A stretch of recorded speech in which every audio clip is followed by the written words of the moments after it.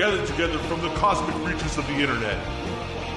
Here in the basement of the Great Hall of Justice are the most powerful forces for good podcasting ever assembled. This is the DC Superpowers Podcast. This looks like a job for Superman. To the Batmobile. My name is John Jones. I am the Green Arrow.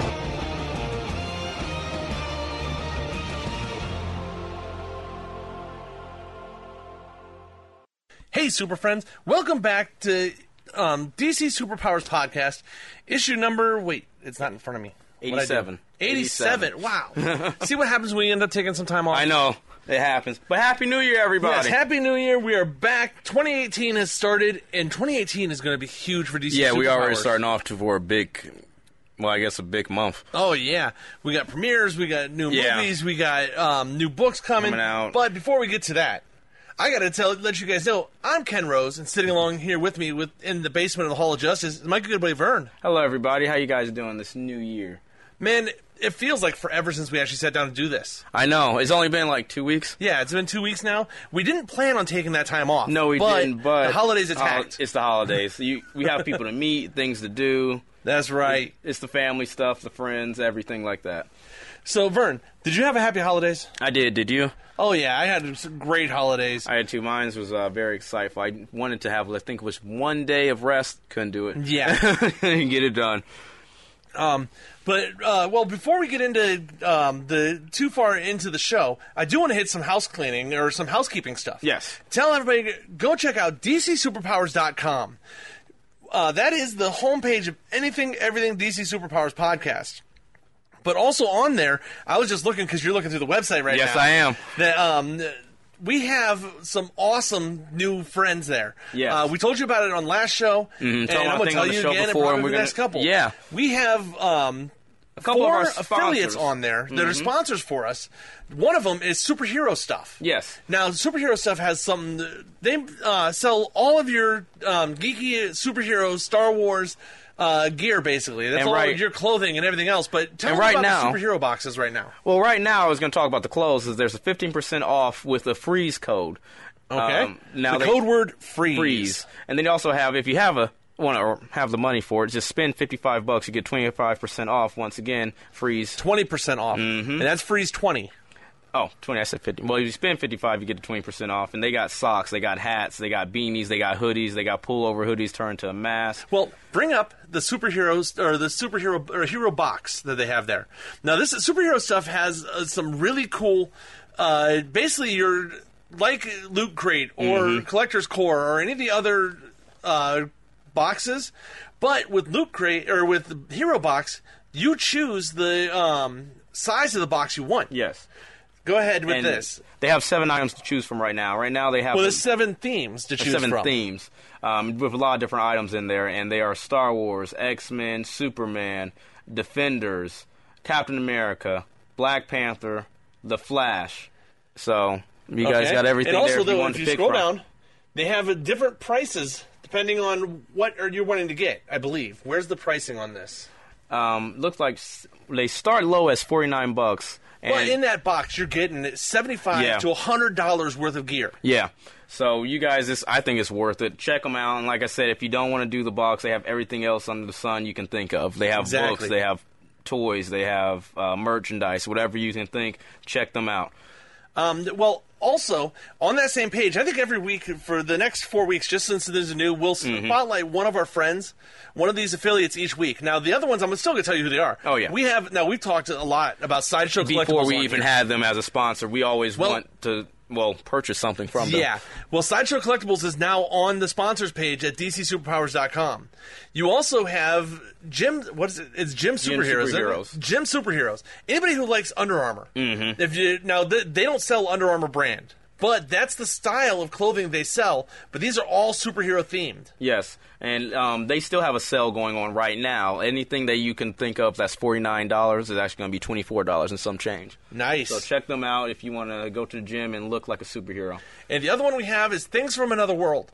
Now, Things from Another World Comics is actually a great place to pick up your. They have some single issues, but a lot of trades here. Yeah. And the best thing is they have scratch and dent trades. Mm-hmm. Now, if you're like me, I don't. For me, a trade's going to sit on the shelf in the library. Oh yeah. So if it's got a little nick in the corner or it got dinged up a little bit, the inside in of the book and the pages are fine, you can read them. exactly, And they're you can legible get it to read. anywhere to 50 to They're 75% off because the condition is not perfect. Yeah, but they're still going to be a good read. As your computer died, what'd you do? My computer just died on me, guys. Well, while you're looking that up, we can actually move on to some other stuff here. Yes. I'm going to have to read off you for a bit because I'm out for right now. Well, remember, that's you go to DCSuperpowers.com as Nisa's upstairs going nuts for some reason. She knew maybe there was a power outage upstairs. And she's like, something's going wrong here. Yeah.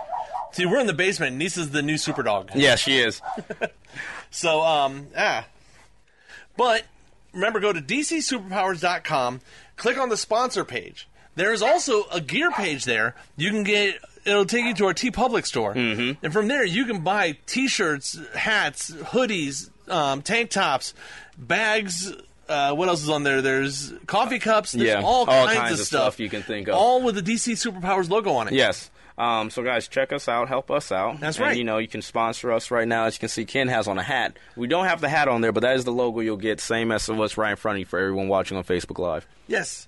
Well, let's get right into this because, like I said, we've had a couple weeks off. Mm-hmm. Now, when we get to our reviews today, we're going to actually focus on, since it's been about 3 weeks since we did full reviews. I got an update. Wow. But since we've done major reviews on stuff, it's been about 3 weeks. So we got 3 weeks of backlog of comics that we should be doing reviews on. Yes. So, but today we're going to focus on, we've had 2 different books come out for Dark Knights.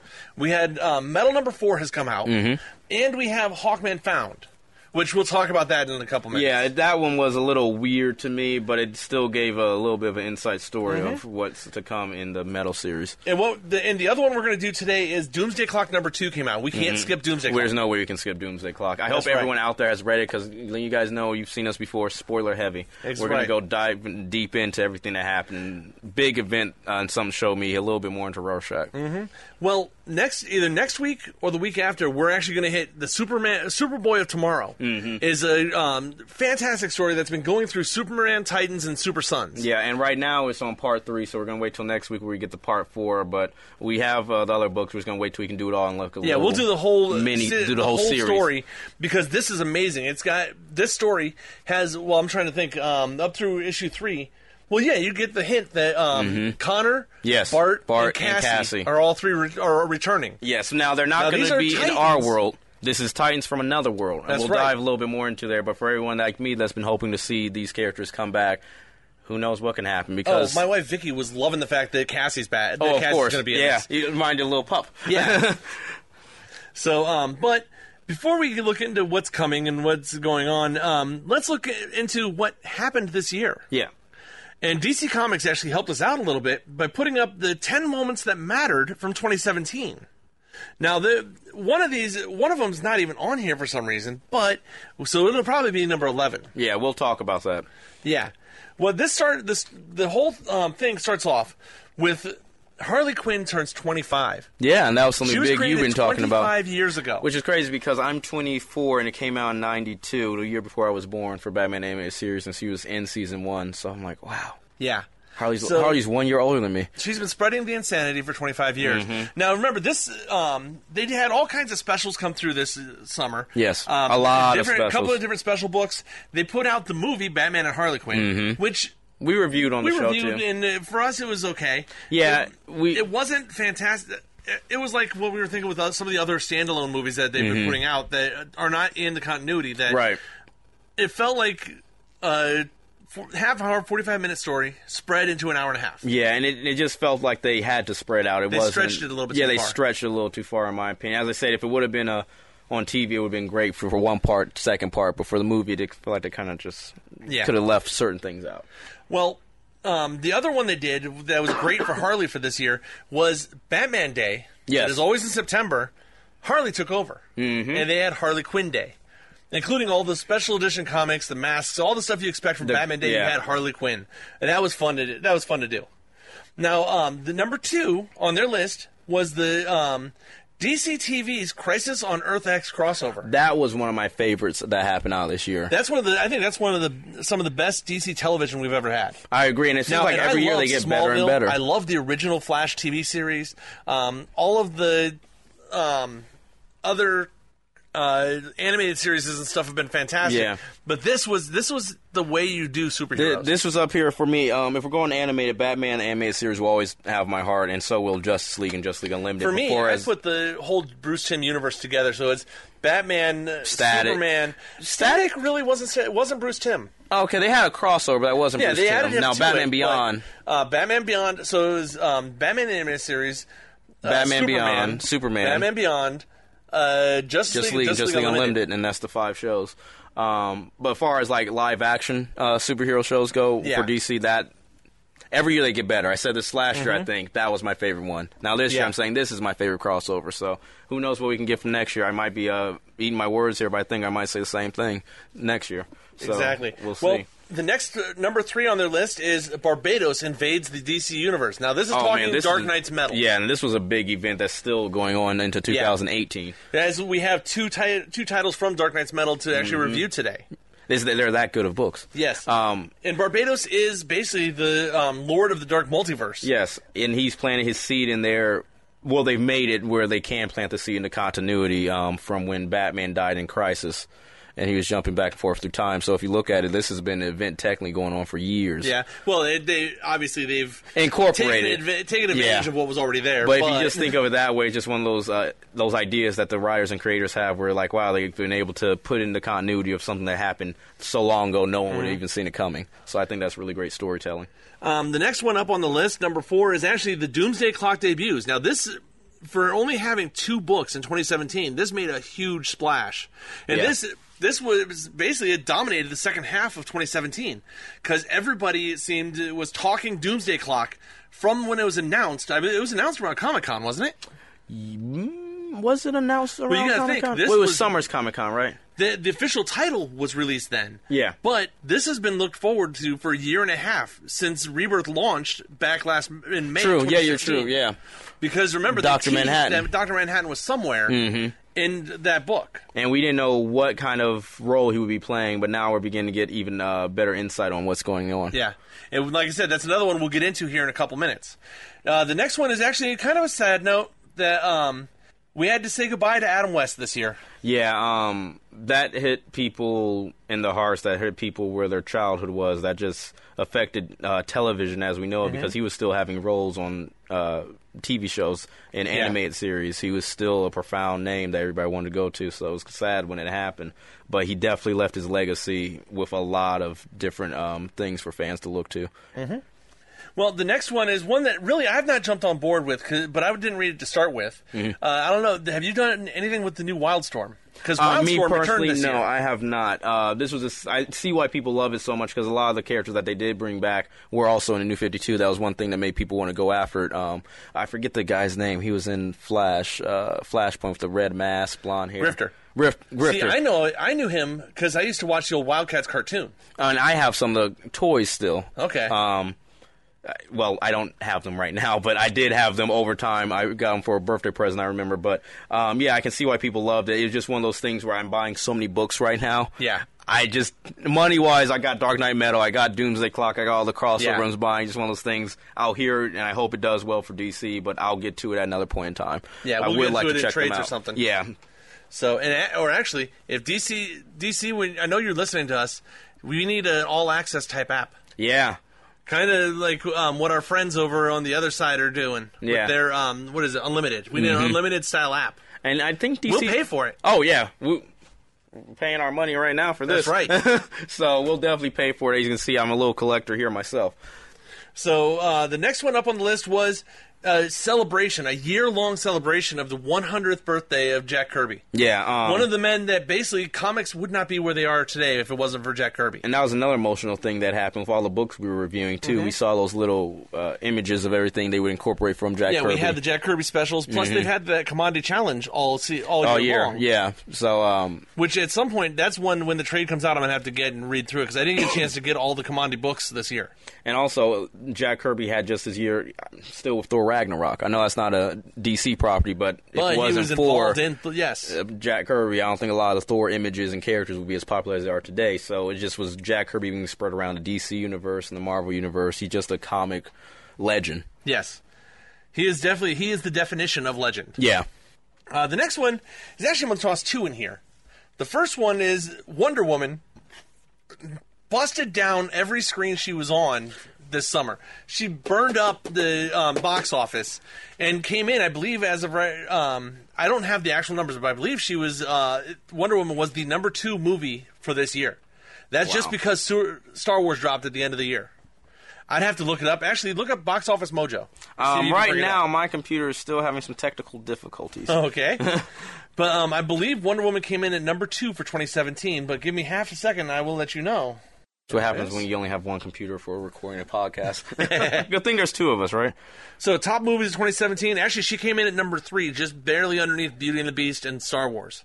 Star Wars still got there. That makes sense. But Wonder Woman still, for her debut on the silver screen, never been there before. And being at number 3 from what you're saying, that's a third largest movie of the year. Yeah, fans all over came out to see this movie. My dad even went to go see this, and he is not a big comic book. I'm not even saying not even a big. He's not a comic book guy whatsoever, not into the superhero thing, but he even came out to see Wonder Woman. My sister, who doesn't go to see superhero stuff at all, went and saw that movie, and she said it was one of her favorite movies she's seen in years. My dad, he still didn't get it, but just the fact that you're getting people to come out from word of mouth of this movie's doing great numbers, it's a good movie, people and critics seem to love it, you're still at least going to watch the movie. Yeah. Going to contribute to it. The next one is actually one that we've been waiting for a while, but it didn't do as well as everybody was hoping, was the Justice League finally came out and hit theaters. And we're going to touch more on this with the whole Warner Brothers dipping their hand into the cookie jar later. We got some Warner Brothers films news. I think some people may look at me crazy or have looked at me crazy.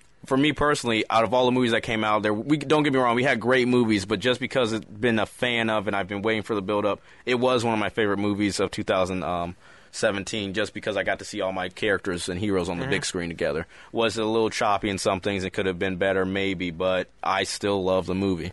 Yeah. So it was just great to see all those characters on the screen. That's how I felt. I didn't put a lot of, thought into it like I guess critics would. I just went in there happy. The scenes I saw gave me nostalgia. My hair rose up on my arms. I just love seeing the characters I've grown up with my whole life on the big screen. It finally happened, so I'm glad it made the list, despite all the different negative reviews they got. That's on ours and their DC website's list. Yeah. So, next one up on our list here is Jim Gordon finally got a promotion in Gotham. Now, you're behind on Gotham, aren't you? A little bit, just a little bit. But Jim Gordon finally got promoted to captain. And that's going into what we saw in The Dark Knight. That's also going into what we saw in Batman Year One, right? Wasn't that where his position already was captain? I didn't read Batman Year One. That was when I wasn't reading much. Okay, it's been a while. Facebook Live. Let me know if I'm wrong. Just let me know. Maybe he went in there as just a regular officer. I don't remember, but I thought he went in there as captain, at least by the end of it. Let me know. It's been a while since I read the book, but I remember in Dark Knight, the trilogy, when we first saw him in at least the second movie, he was already captain. They promoted him to captain. Yeah. Then, as the time went by, he became commissioner. He eventually becomes commissioner. And that was the one Heath Ledger played in, so and the last to see this. Well, the last one on our list is a book that this year has been very much hit or miss for us. Because it started off strong with this event we're going to talk about. Then it took a dip, because the storyline they did right after this wasn't needed. But the event we're actually going to talk about here is the engagement of Batman and Catwoman. Yeah. This is something that's been years and years in the making. I mean, not even just years, decades in the making. Yeah. This has been being teased from us since, the 50s or 60s? Something like that. I don't know how... Well, she was always teasing with him. Yes. So, but also, this is one that they announced this... How far back did they actually release this? Was that beginning of summer? I want to say beginning of summer with the because we had a 6-issue of War of No. What really started off was actually I Am Bane. Remember? Yeah, but it was at that's really what started off. Yeah, but it's weird that in a over our friends at Weeby Geeks, Mike and the guys over there do their Weeby Awards every year, and one of the categories that you can nominate for is Best Writer in a comic book. And I was on the panel of people choosing to go in, and it was weird for me. After reading War of Jokes and Riddles, actually putting Tom King on the list as favorite writer for the year. But for me, what it was he ended so strong with this. Now we Batman said Tinian. I was saying, I remember you talking. We were saying Tinian did a lot of work for this year, but that was a detective. That's all the team book. Right. This here, Tom King, I think, after Jokes and Riddles, which I'm not sure what happened there. But his work on Batman has made Batman the Batman I've wanted to see for years. Yeah, this has been a Batman I actually remember growing up with, because remember we talked about this. It seems like they pull a lot from the animated series. Yeah. Just that feel of Batman, the Dark Knight. It's your Dark Knight, but with a heart. Yeah, and that's, to me, like I said, maybe because I saw the animated series and that was how I got introduced to Batman, but I always felt he had a heart. Was he dark? Was he scary? Would he beat you up if you did something wrong? Yeah, but he still had Robin. He had Alfred. He had Barbara Gordon. He had his friends in his life that would become villains. He has his sidekicks. He has the Bat family. Yeah. And Tom King is really doing well in incorporating the lore and history of Batman in these books and his love life. Yeah, well, that's the cool part is Batman really, for a long time, has not had a love life as far as I know. No, and when he did have... Bruce Wayne had a Playboy life. Yeah, and even with Talia al Ghul, he had a kid with her, but they weren't really... To me, they weren't meant to be. They were meant to be in the sense of they had Damian, and now Damian's known that probably going to take the mantle up in Batman, maybe even when we're eventually. Dead. Because I'm pretty sure he'll probably be Robin for a long time to come. But seeing them incorporate a character like this in there, that was great. But Batman and Catwoman have always been a perfect couple. Well, especially one of the books we're not going to talk about this week, so actually we talk about it a little bit here, was actually Batman number 37, which is Super Friends Part 2, and it's basically a double date between Batman and Catwoman. And Lois Lane and Clark Kent. Which was fantastic. Superman right now, once we read more of the officially, Lois and Selina had never met. No, which... Okay, they retconned. I'll say they've met before, but that was in the Hush book, so we're not counting that. So, but yeah, this was the first time meeting for the Rebirth, and they are the ones with the level head, really, in this whole series. Yeah. Batman and Superman are not really butting heads, but intimidated by the other. Yeah, they're together like, well, we're friends, but he doesn't need me. Yeah, I don't need him. As he said, I'm Superman, but he's Batman. Well, I'm Batman, but he's Superman. And it's like, exactly. You guys are both great. Just shake hands, hug it out. You're good. You guys both are too scared to tell each other that you love each other like a brother. So that was the main problem. So, but that was the end of the list from the DC Comics website. Was there anything else that happened this year that you can think of that they didn't cover on here that should have been on the list? I was trying to think about this all day, and I'm like, I think they really got it. Besides... Well, for me, if I want to dig deep, it was what was going on in Rebirth on the little things they had. Yeah. Well, like the Button's not on here. The Button storyline from back in the spring. But that's why I think they didn't put it on there because of the Doomsday Clock. Yeah. But that was a big story. Hal Jordan and the Green Lanterns, once again, just seeing all the other Green Lanterns come into play in certain issues that stand out. I like that. Wonder Woman having a brother with the whole Doomsday coming back. I have to read those. I have those sitting there on. I have copies of them that I haven't had a chance to sit down and read yet. Mr. Oz. We found out who he was the in whole the action. Oz storyline. Yeah. I mean, I'm trying to go down the list. That really doesn't tie into Doomsday Clock at all. No. And that was the biggest theory, was that was going to tie into Doomsday Clock. I mentioned this to you at work. We got a new art design for Aquaman in the books, and I thought that was great. And that is beautiful. It's a flowing, almost painted style design. And it looks great because, like you said, flowing. When I think of Aquaman, I want to open up the page and I want to see it flow because of the underwater aspect. I've been surprised by a couple of books this year so far, and some of them have been, like, Harley, I told you, was my big surprise. I'm still reading that every week. But Aquaman and Green Arrow, both. And that's the other one I was going to mention. I love the whole Justice League crossovers he was having throughout each I've never book. been one that liked political or social justice books or anything like that, which Aquaman and Green Arrow have always traditionally been. Yeah. Aquaman is a political book about the people running Atlantis. Yes. And these books haven't felt like that. They haven't. Just great stories. And all I really felt from Green Arrow was he speaks about it, but the book's never focused on just that aspect. It's always like, this is what's going on in the world. It's almost like they've teased it a couple times because they've called him other characters calling him a social justice warrior. Yeah, Wonder Woman has. Green Lantern's called him that. Everyone's called him that, but he keeps throwing it off, and he actually got inducted into the Justice League, even though he turned them down. But when you need me, you have me. And I kind of feel like he took over that spot of what Batman used to do. Well, that was... The Batman used to do that, but that was also, remember, that was Green Arrow in Justice League Unlimited. The cartoon. He was like, you know what? I don't belong on this space station above the Earth, and I'm on the street. Yeah, as he said, I work for the little guy. Yeah, when you need me, I'll be there. But still one of the greatest lines I love. I work for the little guy, and then Batman says, "Well, let me tell you like this: a lot of the big guys we deal with step on your little guys. Yeah. So where do you want to work?" But yeah, those are some great things that came out of there. A sad note. Well, they're not ending yet, but we did hear the ending of Cyborg and Superwoman. And Blue Beetle. And Blue 3. Beetle. But we do have 8 new books coming this month also. Yeah. And we'll get into those in a little bit, because we're actually going to be talking about what they're calling the new age of DC superheroes. DC's new age of heroes, which includes these 8 new books. Also, we got the Rogues back for Flash. I'm just looking down my figures, trying to think of what was the big things out of Justice League, but that was another one. Flash ending with this Rogue storyline that's going. We've got 2 issues of it already done.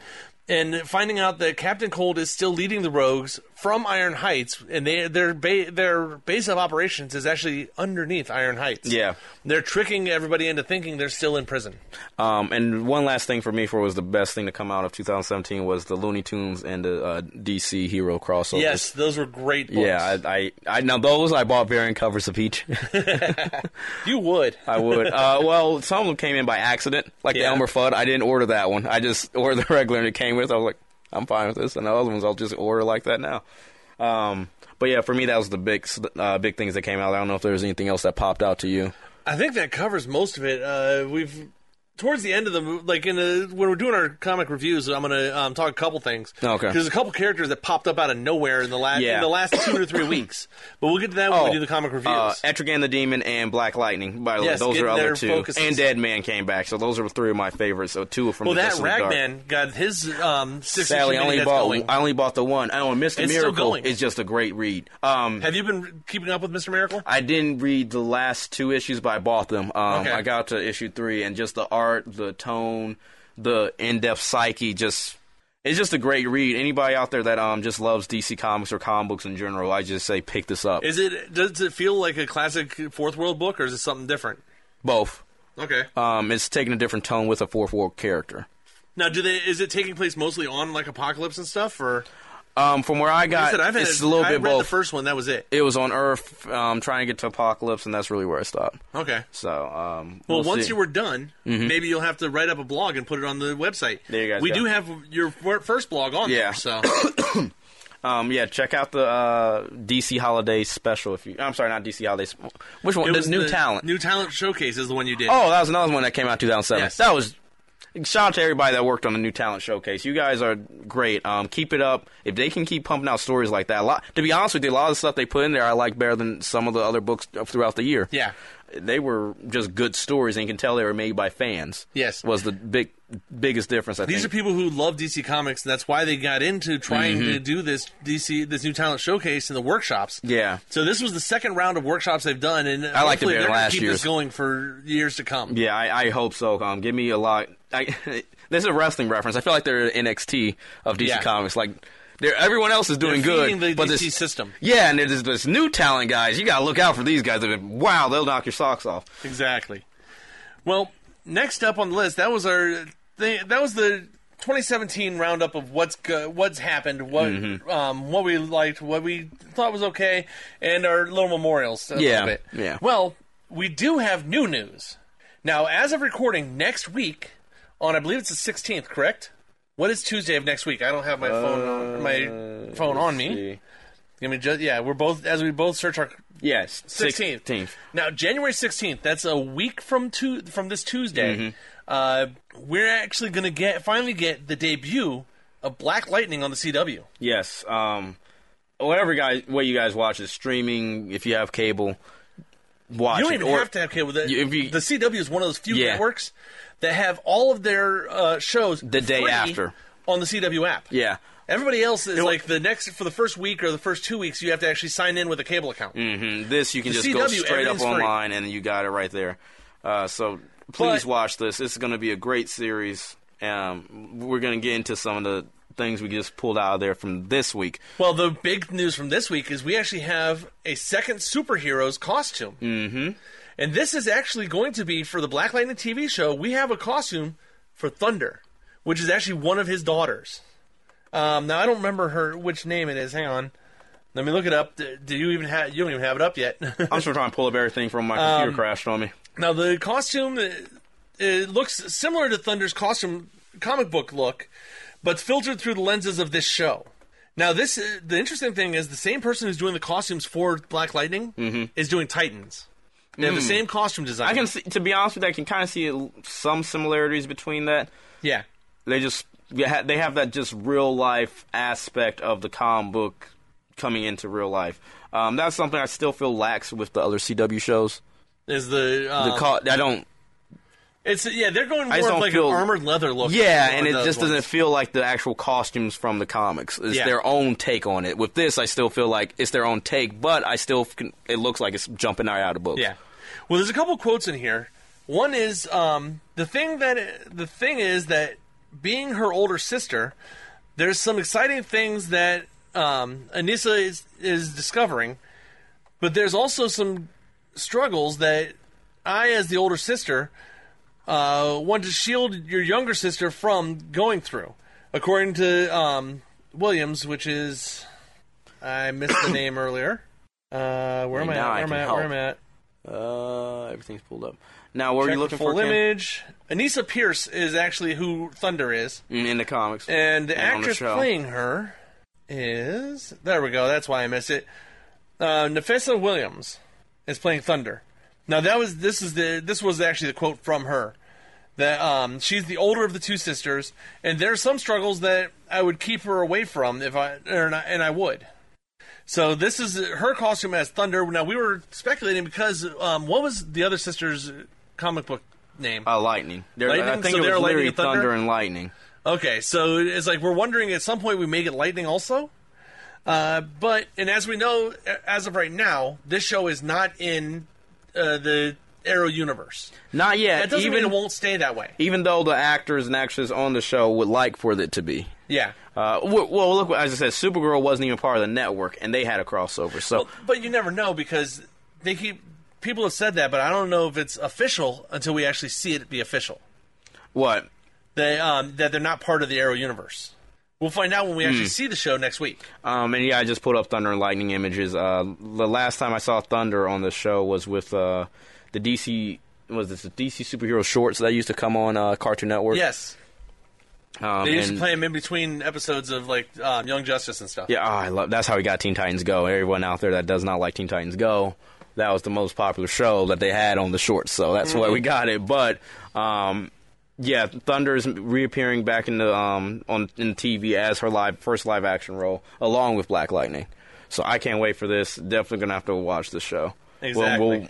Maybe we can have a whole episode just dedicated to that at one point, just all Black Lightning. Maybe. We'll find out. Because what's coming out with that same week? Is it all the shows return that week? Or all the shows return that week except for Legends. Because we get Supergirl and Legends, remember, swapping back and forth. Maybe we can just do a TV-heavy episode. Oh, we're going to have to, because we're going to have to do full reviews. Now, we've discussed we're not going to probably do full reviews of every show on the CW. Because there's all kinds of other podcasts out there that are doing a great job of each individual show. Yeah. So we're going to focus on just a general overview. We'll tell you when something special happens or things like that, but there's so much news out there other than just that we're gonna focus on the general news, not the reviews on the TV shows. Yeah, but like you said, if there's something big, we will go in depth for it. But if it's something we just like, everyone's watched this episode, nothing big happened, just let you know what I guess happened on there. Now, Super Friends, if you don't like that, if you think we should be doing the reviews of each show, let us know at dcsuperpowerspodcast@gmail.com. Let us know what you think. Maybe we should keep going with the reviews while we're going. Yeah, let us know. But another DC TV show is premiering here in a couple of months. We actually finally got Sci-Fi's Krypton finally gets a premiere date. Yeah, and we've been talking about this, I think, for a year now, or more. Were we talking about this before we even got Rebirth, me and you? Probably, yeah. See, Sci-Fi's been working on this for a couple of years Yeah, because we've been getting news from this for a while now. But we finally have a release date, air date for this. This is going to be March 21st on Sci-Fi. It does not say what time it will be out yet, but look out for it for this. I'm trying to figure out what day is that going to be. What day of the week is that? Give me a minute to bring up the calendar. Wednesday. So that's going to be a Wednesday night, which is nice because that does not clash with any of the other superhero shows. Yeah, and we got Supergirl Supergirl's on Mondays, Flash and Black Lightning are on Tuesdays. This will be Wednesdays. Mm-hmm. Thursdays we Arrow. get Arrow and Gotham. So Then Fridays are still open at the moment. yeah. Hey, DC, Fridays are still open. Hey. But since this is going to be airing on Sci-Fi, I'm going to have to watch it. But the biggest thing for me is trying to figure out what time is this going to come on, because I don't know how It'll Sci-Fi be streaming shows are. on the Sci-Fi's on Sci-Fi, and then Hulu usually has it also. True. Most of the Sci-Fi shows end up on Hulu. Okay, so I believe. I'll have some way to watch this. I'm like, Yeah. I have to get cable again. So that's that one. The next one is news that we kind of saw coming, but it's the same thing we've been talking about for long, long time. The Warner Brothers has stuck their fingers in the cookie jar again. Now, it was, about a year ago? It was, yeah. We basically told a year everybody ago. about John Berg and Jeff Johns being put in charge And we were of so DC happy Films. about this because of the work that both of them have had in the comic book world. Which, in my opinion, I think you can definitely tell from the movies just because of that comic book influence. Now, regardless of what had happened with the whole Zack Snyder thing, these people are doing what you want them to do. And then after things don't go the way you want, because you were the Warner Brothers were the ones to there's a lot of dip their hands in there. There's a lot of there's a lot to be said that Warner Brothers may have kind of shot themselves in the foot with Justice League Again. by forcing it to be under 2 hours. Yeah, I mean, I don't know. They had to cut a lot of stuff out of that movie.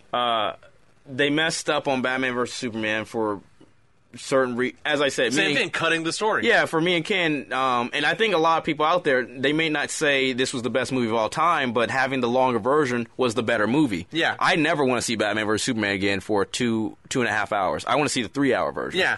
I have not watched the theatrical version since I didn't either. Since it I came watched out. the deluxe twice now. Yeah. Or director's cut twice now. I watched it more than that. But yeah, the director's cut the extended cut is a much better film. Totally. Now, Jeff Johns and John Berg were basically instrumental. They got hired in, and basically at the very end of Suicide Squad. Yeah. So that really didn't have their influence at all.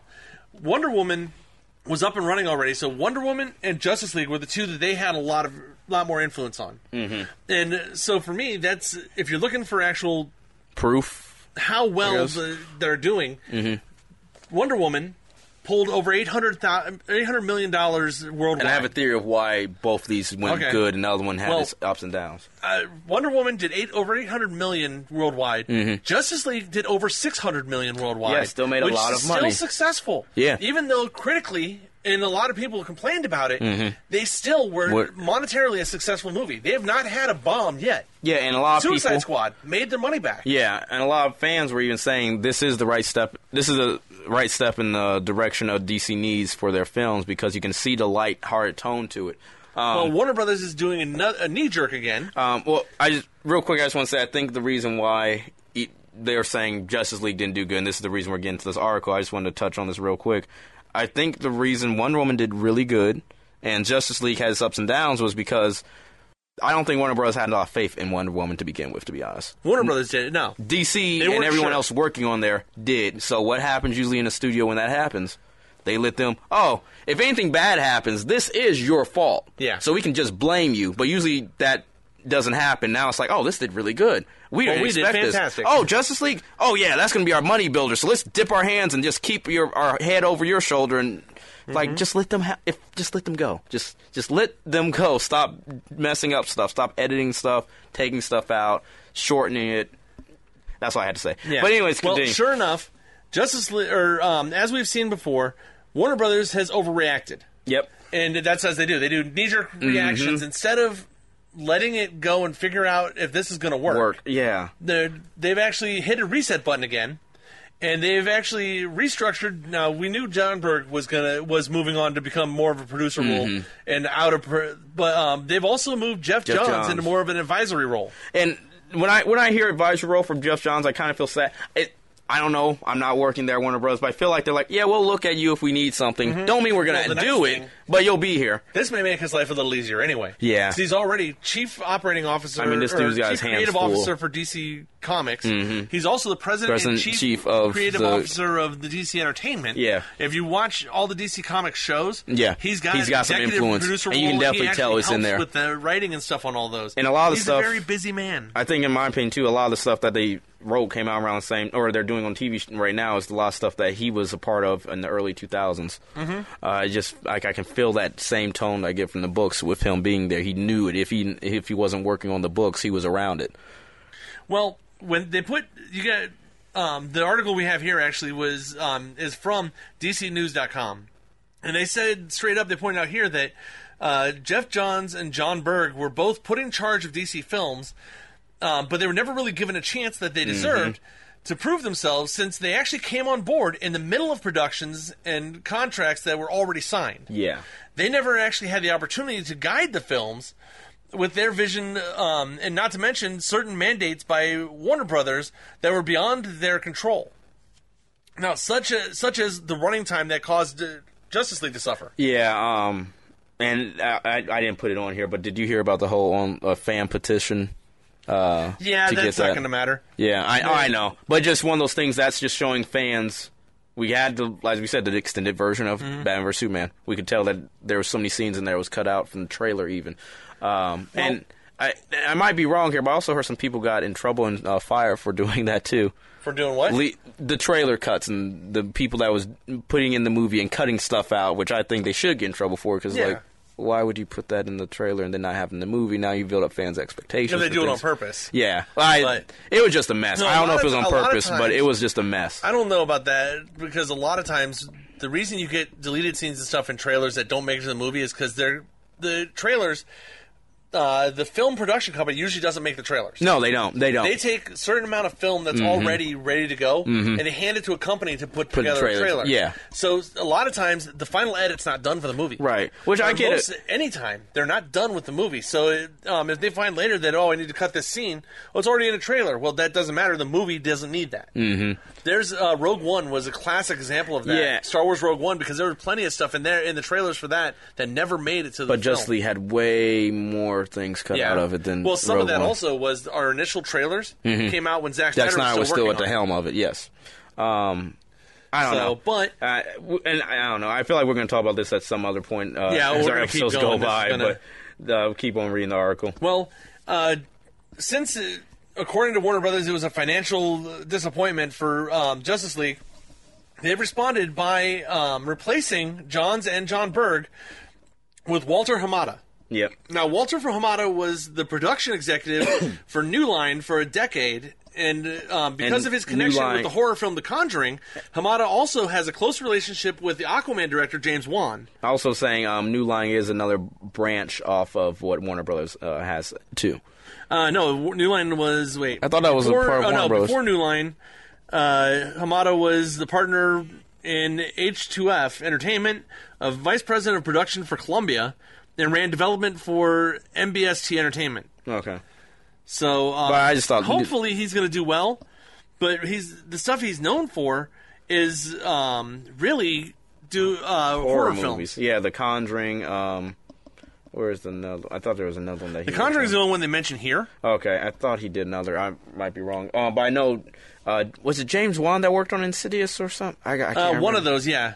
I think it was The Conjuring that Wan worked on. Was it? Okay. But what Warner Brothers is trying to do, but they're not stepping away, is Disney has done something great in both in Marvel and in Lucasfilm. In Marvel films, they found Kevin Feige, put him in charge, and stepped away and let him do what they asked him to do. I like that last part, what you just said. And stepped away. Lucasfilm. When George Lucas sold Lucasfilm to Disney, he helped them hire Kathleen Kennedy to take over the company.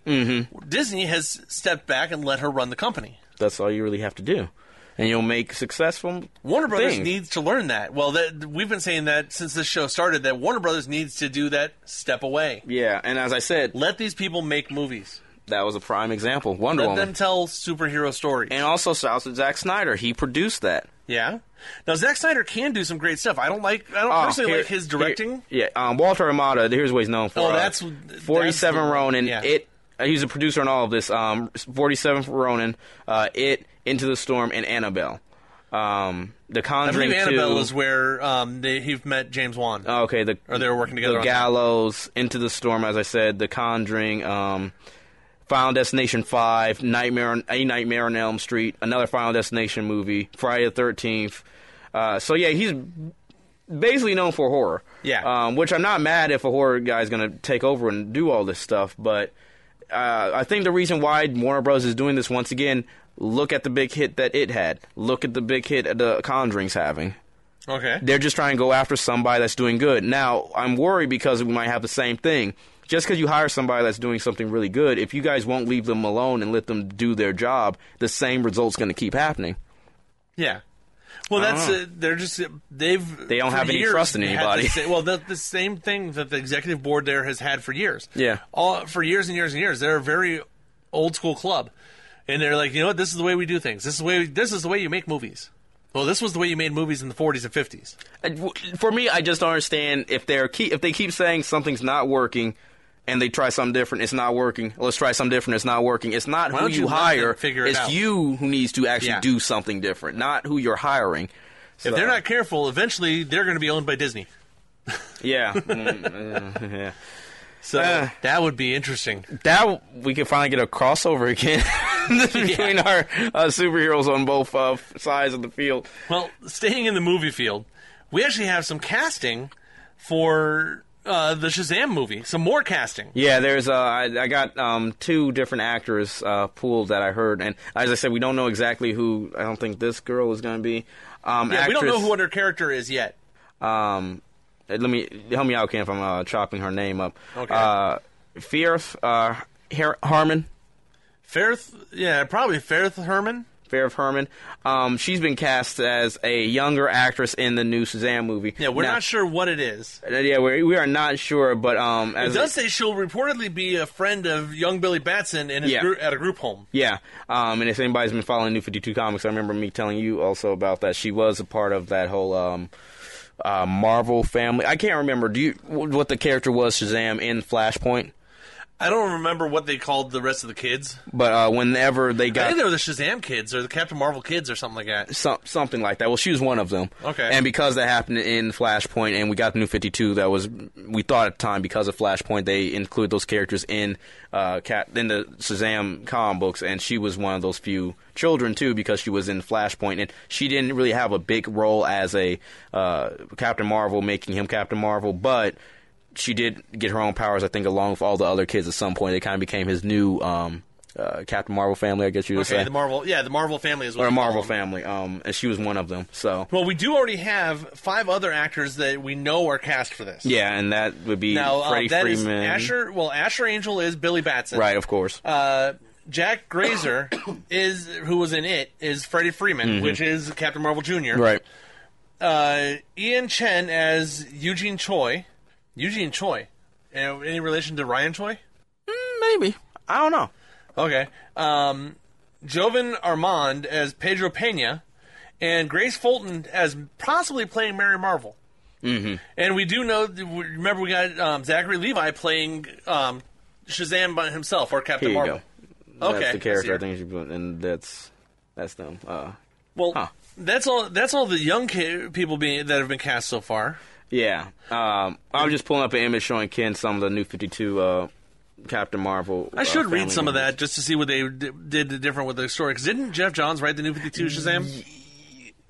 Jeff Johns, I love your writing and I love everything you do, and I see what you're doing here, but this is probably one of my least favorite Captain Marvel stories. It just didn't...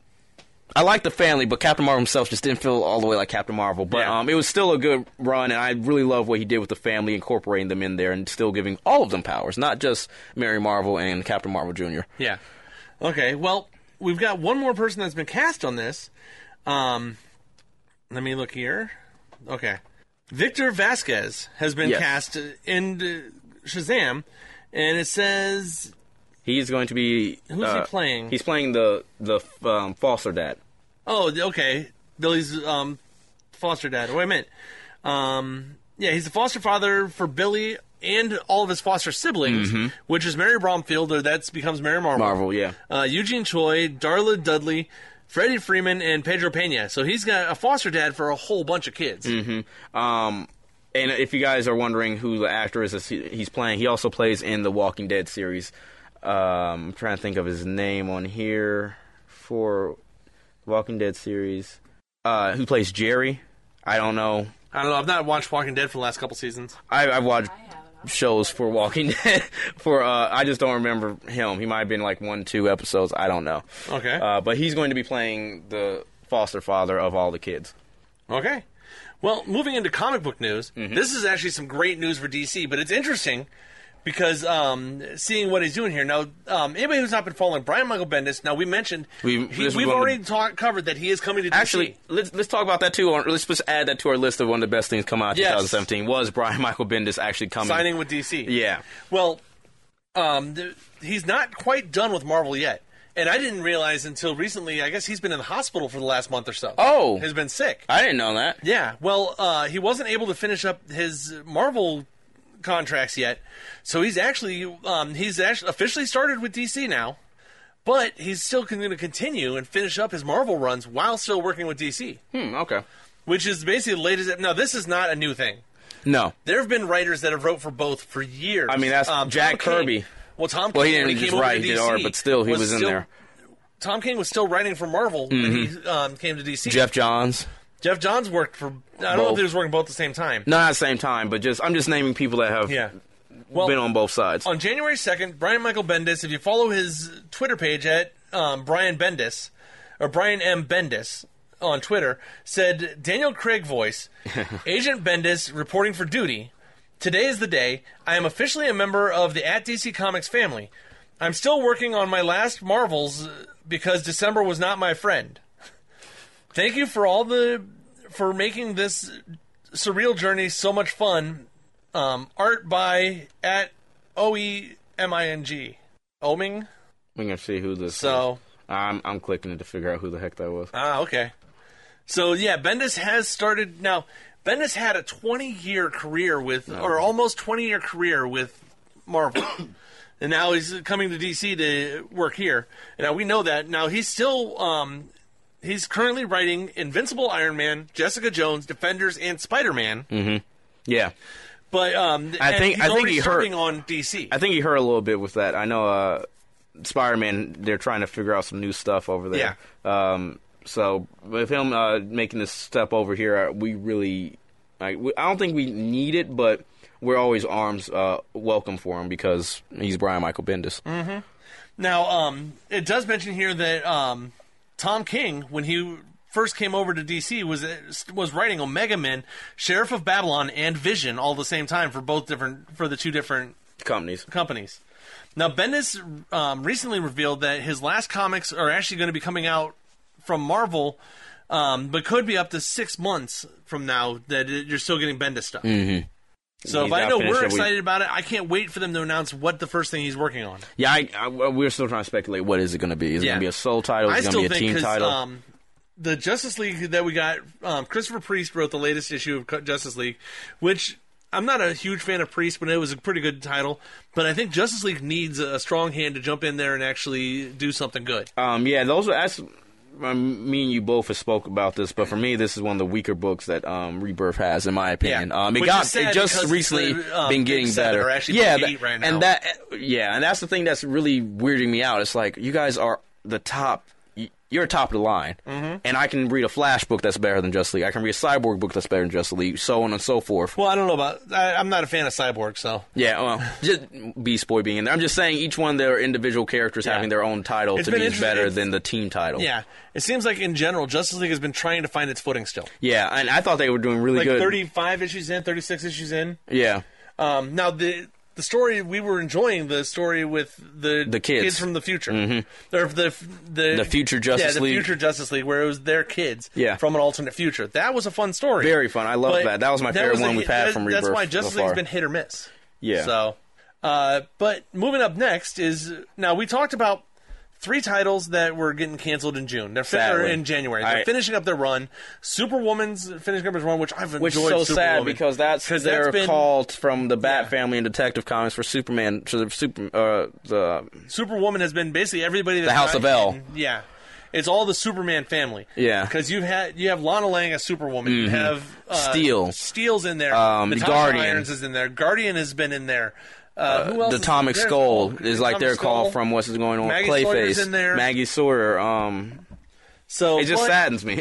They should keep this thing going. But since those 3 titles are dropping, we actually, if you go to the DC Comics Twitter page, they actually tweeted out a trailer And it's not for long. the new age of DC heroes. And it's not long, Troy. You guys don't have to sit through Yeah. like 2 minutes, not even a We're whole not minute. I'm not planning on playing it here because It's 28 seconds long, guys. Oh wow! Well, it's basically introducing the 8 new titles that are coming out this month. Now, the 8 titles are Damage, The Silencer, Sideways, The Terrifics, The Immortal that Men, one. Curse of Brimstone, The New Challengers, and The Unexpected. Now, these are going to be manned by an all-star team all-star team.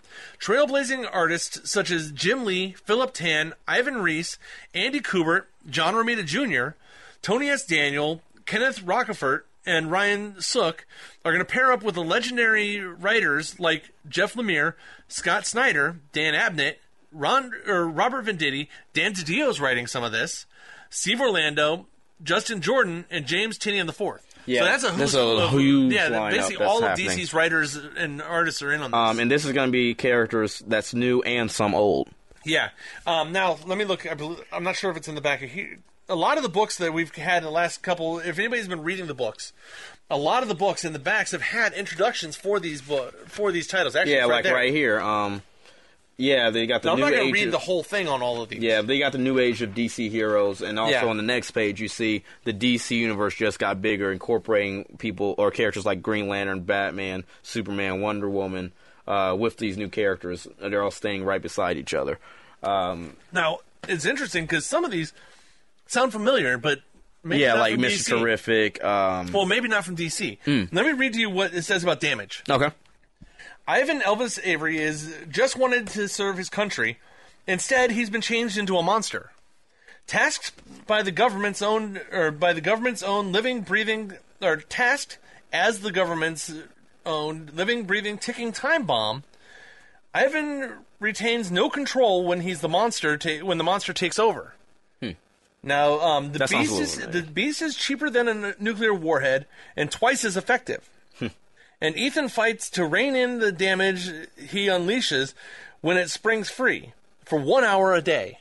With everyone around him in danger, Ivan struggles to contain the damage he inflicts on the DC universe.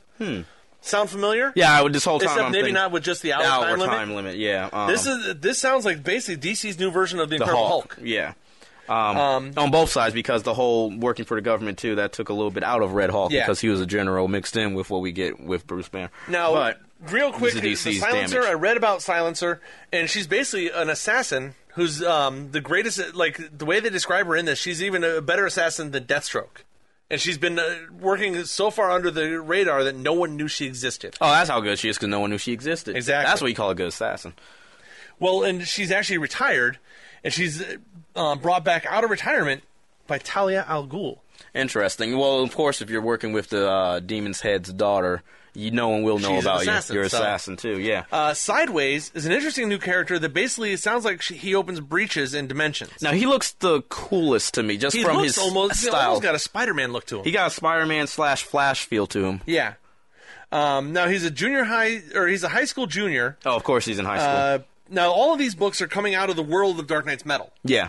During the events of Dark Knight's Metal, high school junior Derek James accidentally fell through a rift into the dark matter dimension. Now with Sideways, he can create rifts in midair to leap through dimensions at will.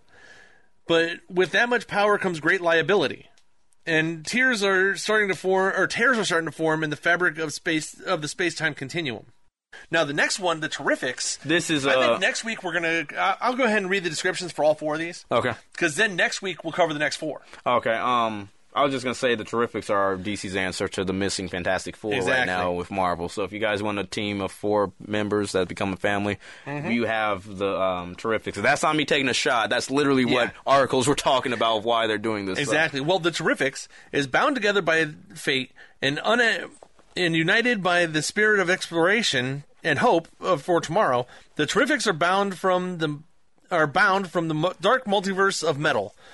When Mr. Terrific, Metamorpho, Plastic Man, and the Phantom Girl find themselves literally bound together by a tragic accident, our team of unlikely allies must rely on one another to make their way home, or back home.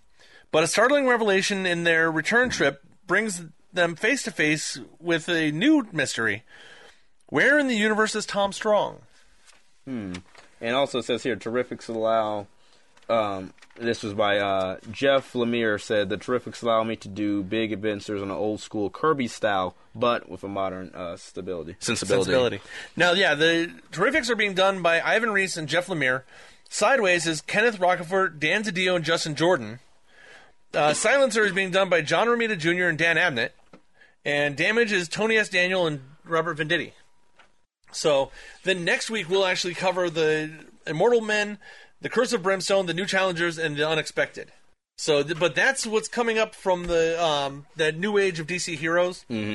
Check out, if you just search the New Age of DC Heroes trailer, you'll find the trailer on YouTube or anywhere else that you can find videos. You can also find it on DC's YouTube or DC's Twitter. So, and the last news story we have is actually one that you had up here. Yes. This I was kind of surprised. Yeah, this is one we're going to get deeper into when we do Metal. I was trying to figure, or not Metal, and Doomsday Clock. I was trying to figure out if we should hold off and do the story along with Doomsday Clock, because we're going to talk about it in there. Well, we're doing Doomsday Clock after this anyway. Oh, okay, it's going to be the first one. All right, well, let's talk about it right now. In Doomsday Clock 2, as we said, spoiler heavy, guys. You confirm the very important canon in the Dark Knight's universe and the whole DC universe. We see Ozymandias and Rorschach coming into the DC universe, the world we know of, taking place in Rebirth, and they pass Joker's carnival that was in The Killing Joke. Okay. We also got a little bit of this confirmed, but we just didn't understand it at the time. I didn't realize that was the Joker's carnival when I read it. Yeah, it's the same panel. After we get done recording, I can pull or get the Killing Joke and pull it up, but. We kind of got a little hint of that, too. Just we didn't know what the heck we were reading, but this confirmed it. When Batman was in his cave in Rebirth, issue number 1, there was 3 Jokers. Yeah. This was one of the Jokers. Oh, okay. So I don't know how this is working. I don't know if this will stay canon, but as right now, he is in the universe. Huh. So we'll see what happens. Well, we do know... if you've been reading through Batgirl or Batgirl and the Birds of Prey, they've dropped enough that she was Oracle at one once point. Before, which she means... had, I think, surgery or an implant or something. Yeah, that to allowed fix, her to and that's what happened in New 52. So Oracle was... Because The Killing Joke, actually... It was actually in canon, if you think about it.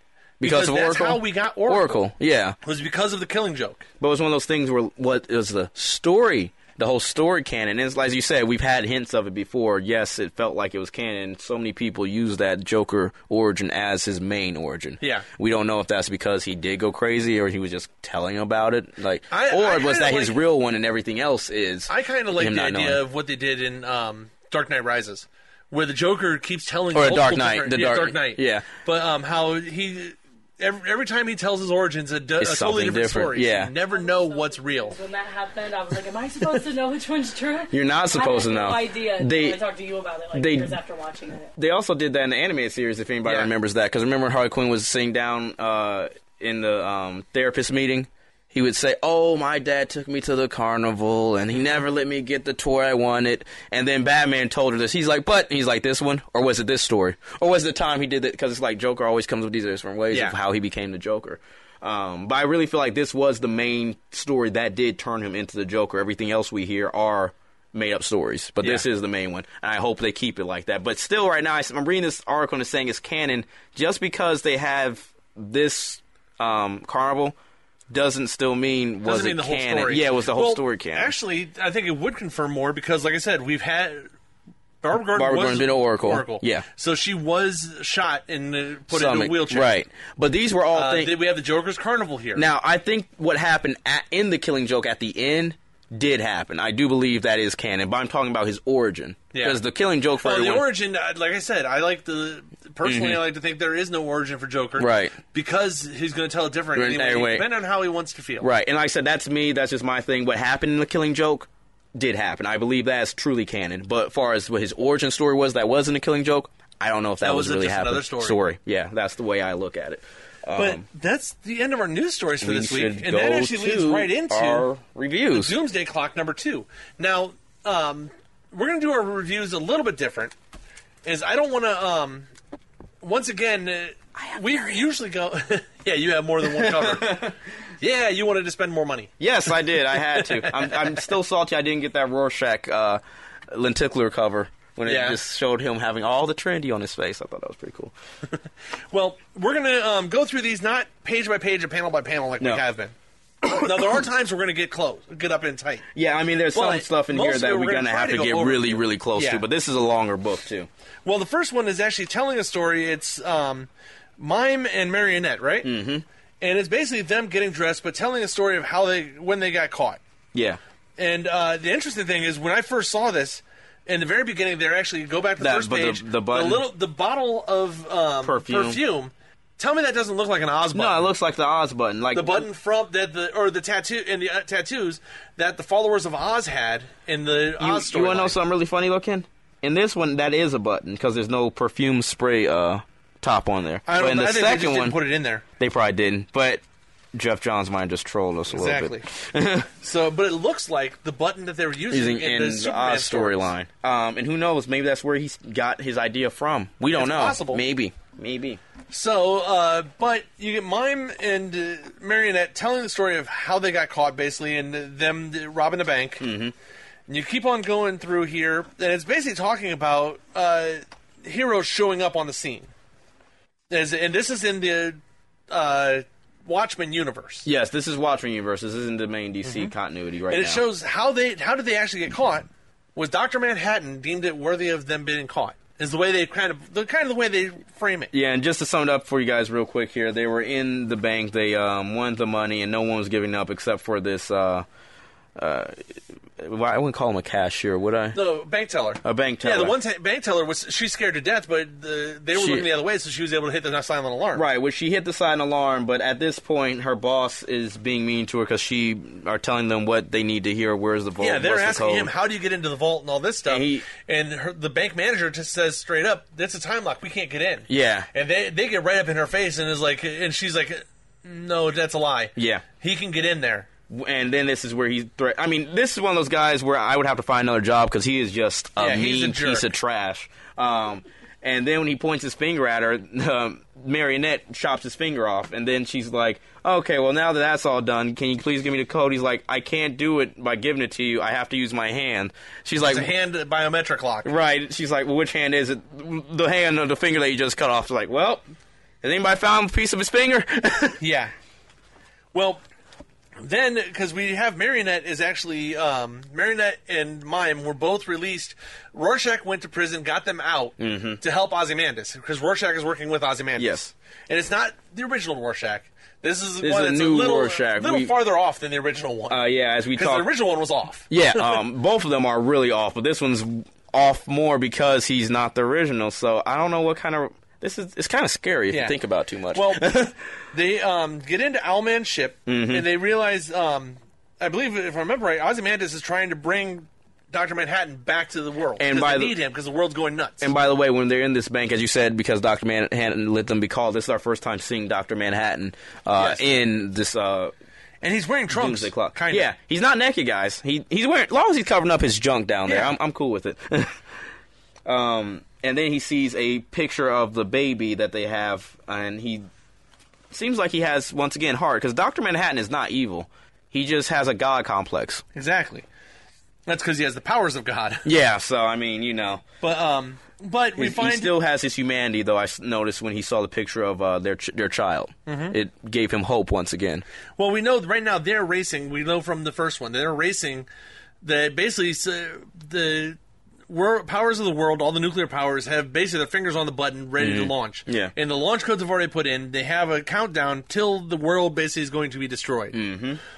Ozymandias realizes the only way to fix this is to get Dr. Manhattan. Right. That's the only possible way he can think of. He even has a Dr. Manhattan button. Yeah.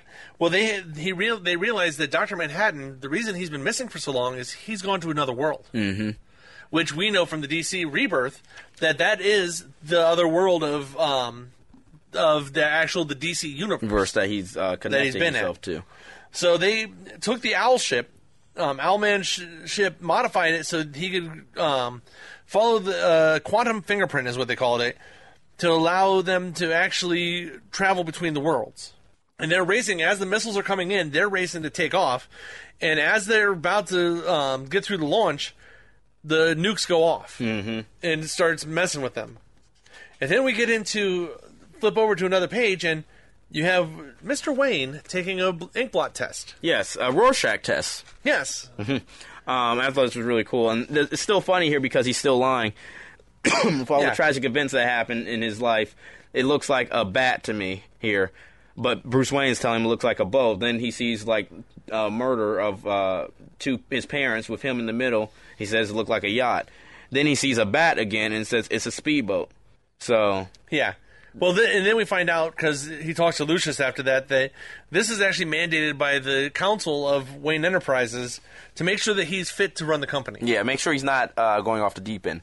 That's a lot of stress he deals with owning a billion-dollar company. But you see, the rest of the city, a lot of people in the city are protesting Batman and just superheroes in general. And it looks kind of like what's happening in Doom or in the Watchmen world. Mm-hmm. So it looks like a mirror image. But then you see in the clouds a bat symbol.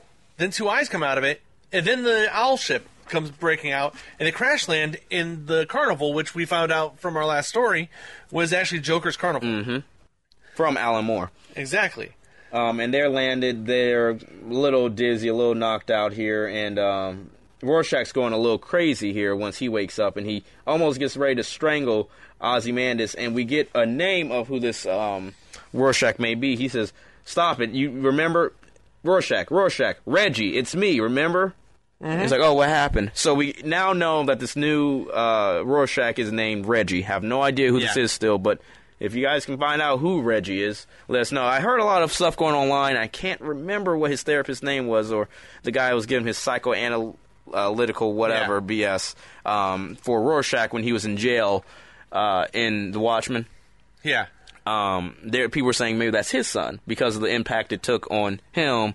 His son knew about Rorschach, and now he wants to be Rorschach. That's just a theory. No one knows if that's true or not, but that's really what I've heard going around right now. For me, I'm just like, I have no idea who this character is. I'm waiting to see. Well, after they crash land, Rorschach and Ozymandias need to go find Dr. Manhattan, basically. That's the reason they came here. So they actually handcuff Mime and Marionette to the wall. I mean, they can help them, but they're also villains, so you don't want to let those guys out on a free time. Well, you're gonna need them later. You are going to need them later. The same thing Batman would do when he would get Harley. You're crazy, but I need your help. But I don't trust you right now to be left alone. But so they head out into the city, and excuse me. Mm-hmm. They head out into the city with his cat, finding some of the changes with Ozymandias' cat. And supposedly the only reason she's there is because she's going to be the compass to help them find Dr. Manhattan. Mm-hmm. But they find some of the changes in the between the two worlds. Things like certain movies that were made and that were a little bit different, things like that. And they find out they are in Gotham. Yes. Which we know from the Joker's carnival. But they do find out that Rorschach wants to know, okay, where do we start looking? And Ozymandias says, well, with Hemingway, Wolfe, and Mayakovsky. And they see the Gotham City Public Library. And while he's in the public library, he starts doing a little bit of research. His head is still hurting him because, remember, guys, he has a tumor in his brain. And they are looking up the two smartest people on the planet. The third one would be Mr. Terrific, but the two before him are Lex Luthor and Bruce Wayne. Exactly. So they basically do a little split up here. Rorschach's, of course, going to go to Wayne Manor. Yeah. Well, they need the help of one of the smart, at least one of the smartest minds to help them. I believe they are still looking for Dr. Manhattan. Correct? Yes. And they also do find out when they're looking through this world, one of the major differences is there are superhumans everywhere. Because in the Watchmen universe, those were costume heroes, but they're not superhuman powers. No, the whole idea of the Watchmen were, what if these people with a little bit more ability than a normal person. Get some costumes and dress up. Not we got powers like a god. Yeah, it's a lot more realistic. Real world is what the Yeah, Watchmen that's were. why when you had Dr. Manhattan, that's why he was such a big deal to the Watchmen. And here you have Superman, you got Flash, you got Green Lantern, you got Aquaman, you got Wonder Woman, you got Martian Manhunter, you name it, and it's like there's a character with this power. Yeah. Well, we find Rorschach actually goes to stately Wayne Manor. Mm-hmm. And he gets there and sees on the kitchen counter... Pancakes! And it's Good Morning Bruce from Alfred. So he sits down in the library and eats pancakes. So we just heard in the last issue, he loves his pancakes. So he starts searching the house looking, and he sees a clock, but something's a little weird because it's in the middle of the bookcases and there's just a clock in there. So he strikes a match. There's a breeze coming from around this clock. So he opens up and, finds a stairway. So as he's going down the stairway, Batman is interrogating some guys. Mm-hmm. I believe, yes. He's interrogating some guys, and Rorschach sets off an alarm, and that's all we hear from that. Then we switch over to LexCorp. And this is where Ozymandias is going to talk to one of the other smart billionaires in the world, which, just like him, I see a mirror image from Ozymandias to Lex Luthor. And this is a little different. This doesn't look like basically the Lex we've been getting in the book so far. No, this is going back to old Lex. Yeah. So I'm wondering if towards the end of this series that Lex is we're gonna end up getting the classic Lex in the book in the regular continuity books. For me personally, to be honest with you, I thought this might be tied in from what happened in action because remember we had a broken Lex by Mr. Oz. Yeah. So we don't know. So like I said, they may be going that way in the regular books. We have 12 issues of this coming, so we got a year before this is over. Mm-hmm. So and also we don't know where exactly Lex's heart is now because after Mr. Oz basically told Lex, "You're just a dumb human. I don't care how smart you are. You're still a human." He might have went back to being what he remembered, just being that human. Stop trying to be like Superman. Just be what you know you are. So he has a proposition for him. He tells him. He wants him to help him since he's the smartest man alive, and he wants his curiosity on something. And now we're back to Mime and help me out, I'm forgetting her name. Marionette back there, and of course they're doing their mime thing. She's communicating with him since he can't talk, and I think they're going to get off this. He asked straight up, or she asked him straight up, "Did you bring your lockpick?" Yeah, and he does the thing in his mouth, and Mime's having a lockpick in his hand, and she grins. So somehow I'm thinking that actually will work as a lockpick, even though it's nothing there. They'll get out at some point. And you get Ozymandias and Lex says you got about 30 seconds till the security shows up to get my attention. As they're talking, Ozymandias tells him that I'm from another world. All these things have happened. Which Lex is not new to it. He knows there's people in other worlds. Exactly. He's had encounters with them before. Wait, let's see here. And then he gets up. Okay, well you're. He's basically telling Ozymandias the whole story of who Ozymandias is. Yeah. He says you're surprised that humanity hasn't stayed united. Because remember, Ozymandias united humanity by killing millions of people. Well, he basically says, if you believe in me and if you want to come help me, I will achieve everything you want. And then, as we see, it's this little monologue going by, and it's he must be a monster, the only monster that would keep trophies like this. And he's talking about Batman right now. You get Rorschach looking through the cave and seeing all the trophies he has. Tokens of the prizes and victims, how many of Kovac... Which he doesn't realize. Caught so many animals. Which he doesn't realize, though. Rorschach and Batman, as we call, very similar to each other. They are a mirror image. I always saw Dr. Manhattan and Superman, Rorschach and Batman, Lex Luthor and Ozymandias. Well, it was weird. But the big difference is... Owlman and Rorschach combined together with Batman, yeah. Where, the question was Rorschach also. Yeah. But the difference between what Rorschach and Batman have is Batman does not kill his... villains like Rorschach does. Yeah. So I can see why Rorschach's going through here and he's seeing, oh man, he must be a monster. He's got a lot of trophies. Just because he has trophies doesn't mean he killed those people. He just put them in jail. Well, then we get back to the office with Ozymandias and Lex Luthor. Lex, and they're talking back and forth. And all of a sudden, there's a shot comes through. Mm-hmm. It clips Ozymandias in the shoulder and then hits Lex in the side. And he says, see a smoking gun. He says, last time I saw you, I was drunk. And then Ozymandias looks shocked and is like surprised and says, impossible. You spin around, it's the comedian. Yep. With his button intact. Yes. Then we get to see Rorschach turns around. You see the Rorschach test, and then you see Batman facing off with Rorschach in front of the penny. And that was actually Rorschach's mask that he sees when he sees the gun is the first thing that Batman saw in this issue when he was going through the test of the Rorschach test. The only thing we get is, you ate my breakfast from Batman, and Rorschach says, yes, I did. And that's it. And then you see the empty handcuffs on the last panel. And now, did you read the last couple pages on this? That's what I was going to say, guys. If you're out there and you're reading these books and you're a comic book fan, read the last issues here whenever you have like the news articles from the newspaper or I guess on the internet. On the tablets, yeah. Because it's basically telling you what's happening in the DC world right now. There's a new theory on the concentration of metahumans in the United States that raises questions about the secret origins. Yeah, and it's basically, now let me know if I'm wrong, it's basically that America has made the government to give these characters powers. Yeah, it's the idea that someone put out the theory that the American government has made all these superheroes. Yeah, because it's like, and this is something that I like that they brought up because as a comic book fan, and I think I've talked to you about this. Why is it that every time we get a alien invasion on Earth, it's America that saves the day? We know why. The superheroes. Yeah, and it's the superheroes from here that save the day. To be honest, I doubt all of Earth's heroes, unless you do have Superman on your team, that can stop every single terror coming from out of our world we don't know nothing about. Well, they're calling it the Superman theory, I believe. Well, Superman theory is superhuman theory. The Superman theory. So, and then the other article that they put on here was multiple arrests at LexCorp following accusations of industrial espionage. And it's basically LexCorp trying to steal all of Bruce Wayne and Wayne Enterprises' research into metahumans. And then another question I had when I was reading this, why is it, though? We have the Superman of China, but we just got that. We've had... No, why is it always... Because of America. Why do we always have the ones heroes? Reading it to start with? I get that, but that's what I'm saying. In world, I don't know why. Yeah, that's why I thought it was really cool for DC to get that little theory out there, because, like, you noticed this, right? Uh-huh.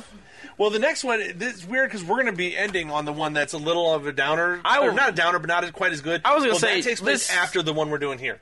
This is after? Metal. Yeah, that came out the week after Metal. I know it's after, but I say let's do this second so it can make sense of what we get in Metal. That really doesn't affect what's happening in Metal, actually, if you look at it. Oh, it shows what happens at the end. At the end of Metal, you get to that. So let's get to that one last. We'll explain what happens. First thing we'll do is shocking ending. Dark Knight's Metal number 4. And it starts off telling a story. Oh, and it's basically just catching you up to where we've been. Yeah. Remember, in Dark Knight Metal number 3, we left off with 4 teams out trying to find any nth metal they can find in the entire universe. You have Kendra Saunders, Wonder Woman, and Dr. Fate going to the Rock of Eternity to try to get the nth metal there. You get Aquaman and Deathstroke going to the Beneath Atlantis for a chest or a treasure trove of nth metal. Chest, but chest of nth metal. You get Green Lantern, or Hal Jordan, Mr. Terrific, and the Plastic Egg. Not Plastic Man, but Plastic Egg. Going to Thanagar, or trying to find Thanagar to get nth metal there. And then the last one, you get the Flash and Cyborg searching the multiverse for any help they can find. I like how you get Cyborg and Flash looking once again for something. And actually, if you look at the bubbles here, you can see who's telling the story. Oh yeah, we'll get to him in a second. But the story is being told, and it's this whole issue starts with Once Upon a Time. But then we flip up. The other part of the teams that are out there is Bruce and Clark are in the Dark Universe still, because Bruce has been taken captive. Because he was the way that Barbados is going to be able to come through to our world, right? And and Clark, they need to power their battery. So they have their key and they have their battery right now. Now we know the Dark Batmen. Many of them are on our Earth already, right?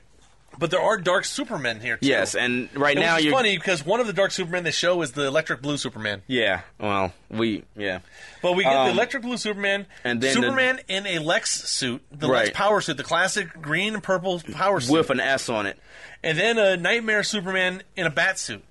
Well, it's not just a bat suit; it's the Dark Knight Returns bat suit. Oh, okay. And that's Superman in there, and this is why he has the kryptonite rings for Superman right now. And I thought it was a little playback on, hey, remember what I did to you in the Dark Knight? Yeah, I can still beat you. But they're trying to capture Bruce, because remember, Bruce has been here longer, and according to him, he's been there for 30 years. So he's had a long time there, and he's going a little cuckoo right now. And Batman's trying to tell Superman, you need to break out of this, Clark. You need to stop being a battery. Can't you see that they're trying to eradicate us? And then out of nowhere, they disappear. Exactly. And you hear Dream, Dream, Daniel, help us, Dan. Mm-hmm.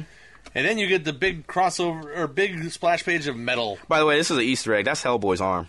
Where? Or hand. Is that? Are you sure? No. Look. It's not exactly Hellboy's. No, it looks like it, but it's actually part of this monster No, here. I get that, but the way they drew it, I'm like, that's Hellboy's hand. But next we get to the Rock of Eternity, the cosmic center of the universe. Now, I'm trying to remember Rock of Eternity. What else was that usually used in? Is that usually from Dr. Fate? I was thinking, is that we have Google. Not where Shazam was supposed to be from? I do not Wizard remember, Shazam? But we have Google, so as we keep going. Put in the Rock of Eternity as we look. And now we get to Kendra Saunders, which is Lady Blackhawk, or the leader of the Blackhawk Squadron. Dr. Fate and Wonder Woman fighting these... Yeah, from the layer from the Wizard Shazam. So, that's what I thought. You're right.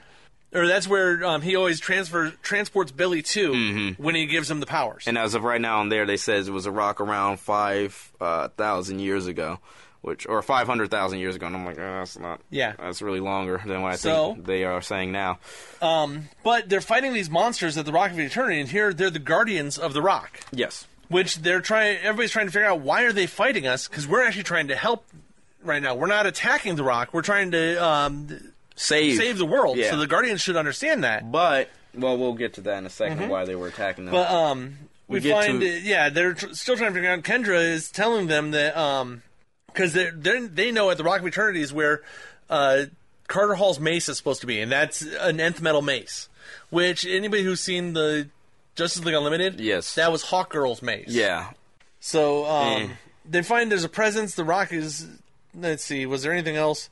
We do have Kendra telling him that Blackhawk sought to destroy all the nth metal, yet you never came to for his mace. So the Blackhawks, remember in the earlier versions earlier books, had been tasked basically as destroying all the nth metal they could find. Right. Well, why hadn't they come here? And she says straight up that she was afraid. Carter refused to believe the Dark was evil, but she knew. It's as if Barbados was telling her as if Barbados, as in my bones, telling me all roads lead back to darkness. I couldn't come here because if I was right, and then Wonder Woman interrupts her, but then we kick over to the outskirts of Atlantis. And you have Deathstroke and Aquaman going to a tomb. It's a sacred tomb of Merder, with M-E-R-D-E-R. And Aquaman says they're going to a murder. Yeah, and he says, now this is something very sacred. Anybody that really touches this will be banished from banished from Atlantis. So at which point, Deathstroke just sticks his sword right in the center of the seal. Yeah, and then Aquaman says, how can you do this?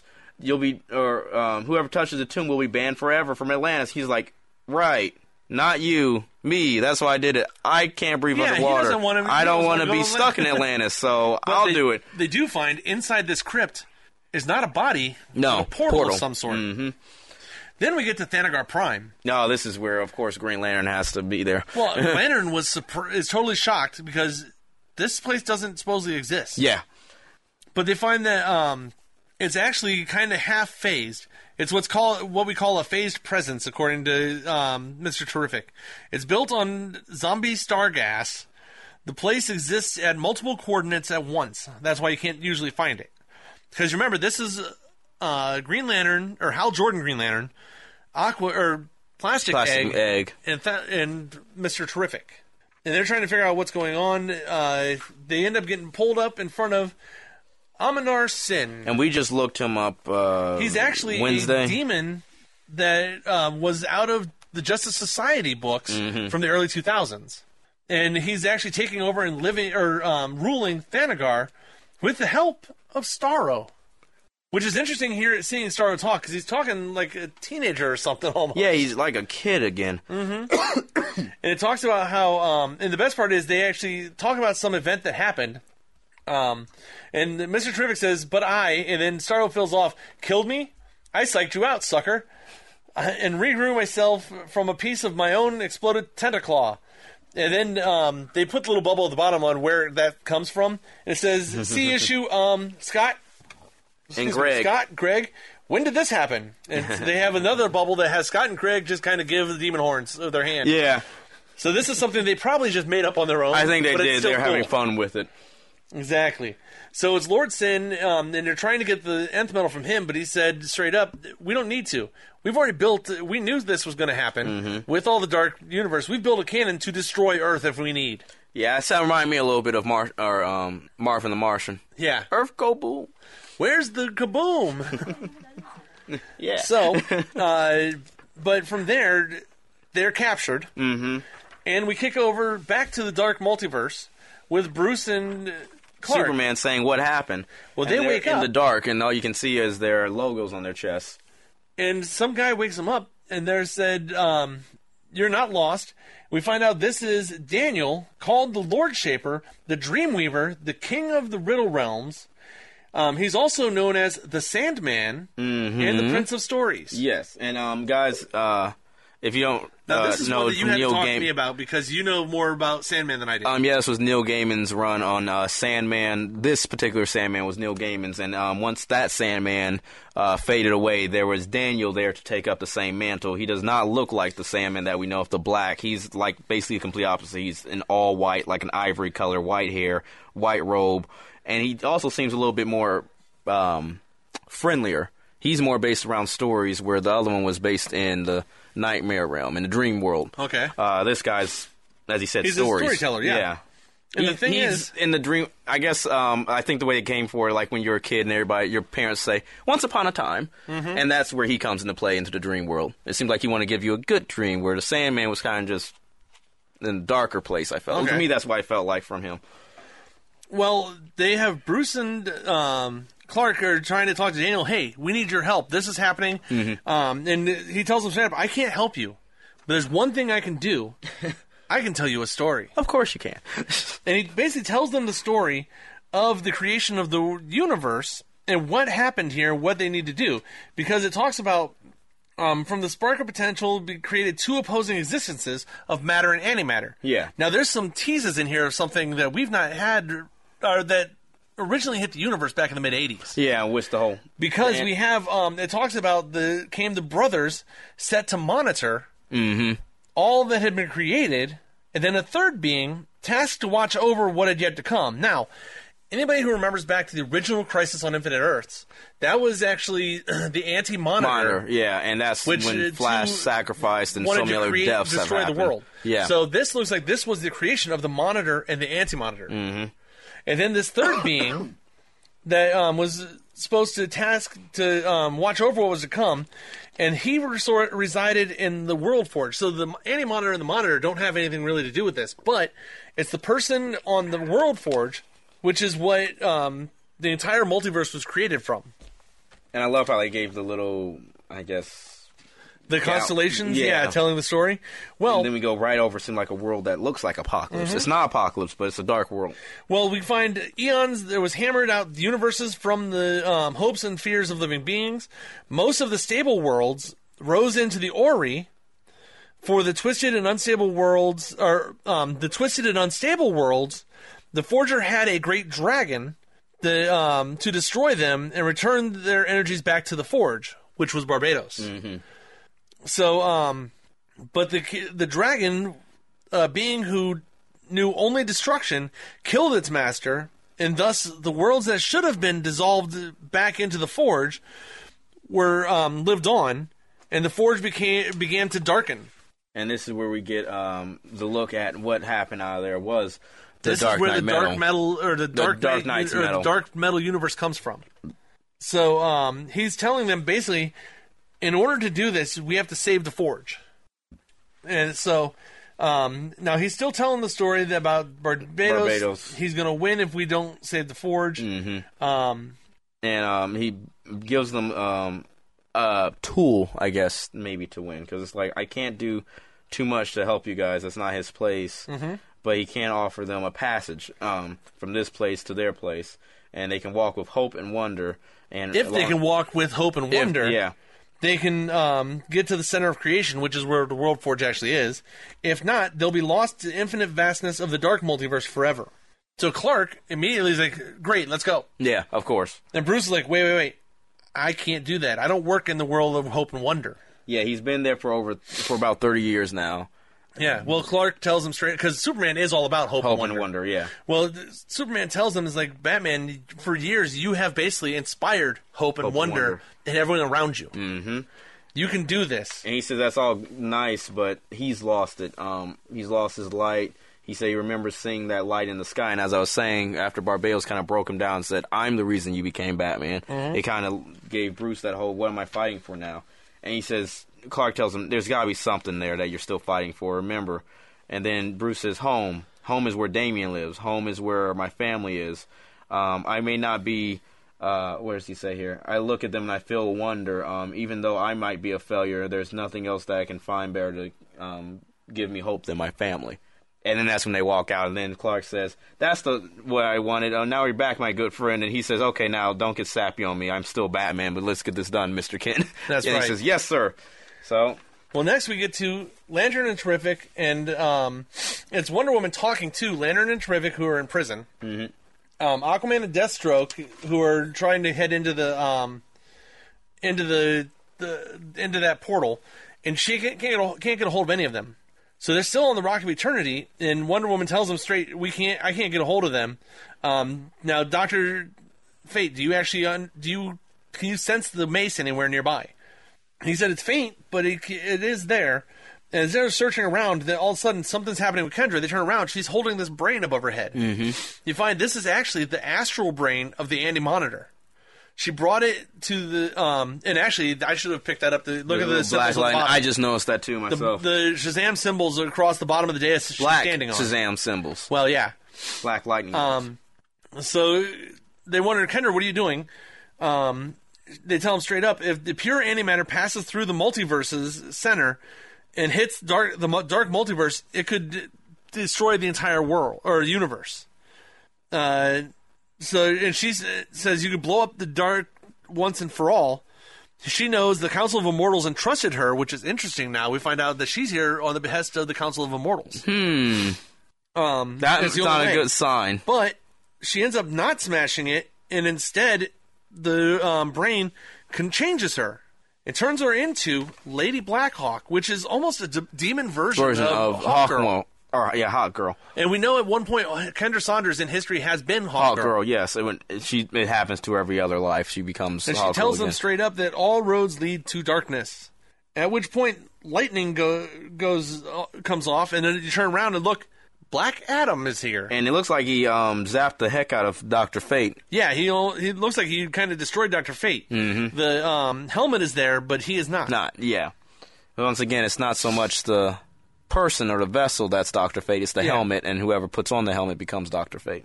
So I think right now Dr. Fate's known as dead. I don't know. But he says straight up that there will be no saving today. And Wonder Woman asks him why. He says, well, I am one of the immortals, as was Kendra. I have lived long enough to know their plan stands no chance against the forces of dark. So Vandal Savage and I made our own plans with Barbados. Of course, with Vandal Savage. Now that's going to be But they're scary. working with Barbados. Those guys are very bad. And now we go back to, I guess, the World Forge. Yeah. And, so they did make it. Yes, that's the Superman and Batman. They did make it. And now they're at the Forge of the Worlds, and he says, Dream says, I hope it's not too late. It seems like they're at this weird, destructive, like, apocalyptic planet. It's very much, very dark. And Superman and Batman look at it and say, well, I guess this is how it ends. And Batman says straight up, Carter. He said, Carter Hall, in his journal, he swore the Forge was supposed to be a place of creation and of beginnings. Then Dream is still telling the story, and you see from behind them it says, I was wrong, Bruce. You turn around, and you see this ginormous, like, demon version of Hawkman. Yes. And it's basically the dark multiverse version of Carter Hall. Mm-hmm. And he says, I am Carter Hall, Dragon of Barbados, Keeper of the Dark Forge, and there are only endings here. And that is basically the end of Dark Knight's Metal number 4. Now, we have 2 more issues of this to see where this goes to. And the next issue is actually Night of the Hawks. Also, last thing that Dream said here was, And with those words, this book and all hope burns to ash. There's not been a good light ending to none of this Dark Knight Metal. I mean, every ending is like, we will there's eventually no hope. get there. There's no hope. There's no hope. But we'll get there. But right now, we're going to explain what happened for this Hawkman to become Dark. Exactly. Now, that was 2 weeks ago, 2 weeks ago that Dark Knight's Metal number 4 came out. Last week, Dark Knight's Hawkman Found number 1 came out. And just like Batman Lost was a backstory of where Batman is at for this. Right. This is a backstory of where did this giant demon Hawkman come from. And it basically starts with Hawkman having and him describing a nightmare that he has, him flying along, and all of a sudden he loses all control, and as he starts to fall, his wings falling off and stuff, right before he hits the ground to die, he wakes up. And he's stuck in this cave for some reason. Now, a lot of this is just, most of this story is told basically from his internal monologue of, he's on this planet with all these slaves for some reason, and every so often these hawks will come down and swoop them right up, and take people, and then fly away.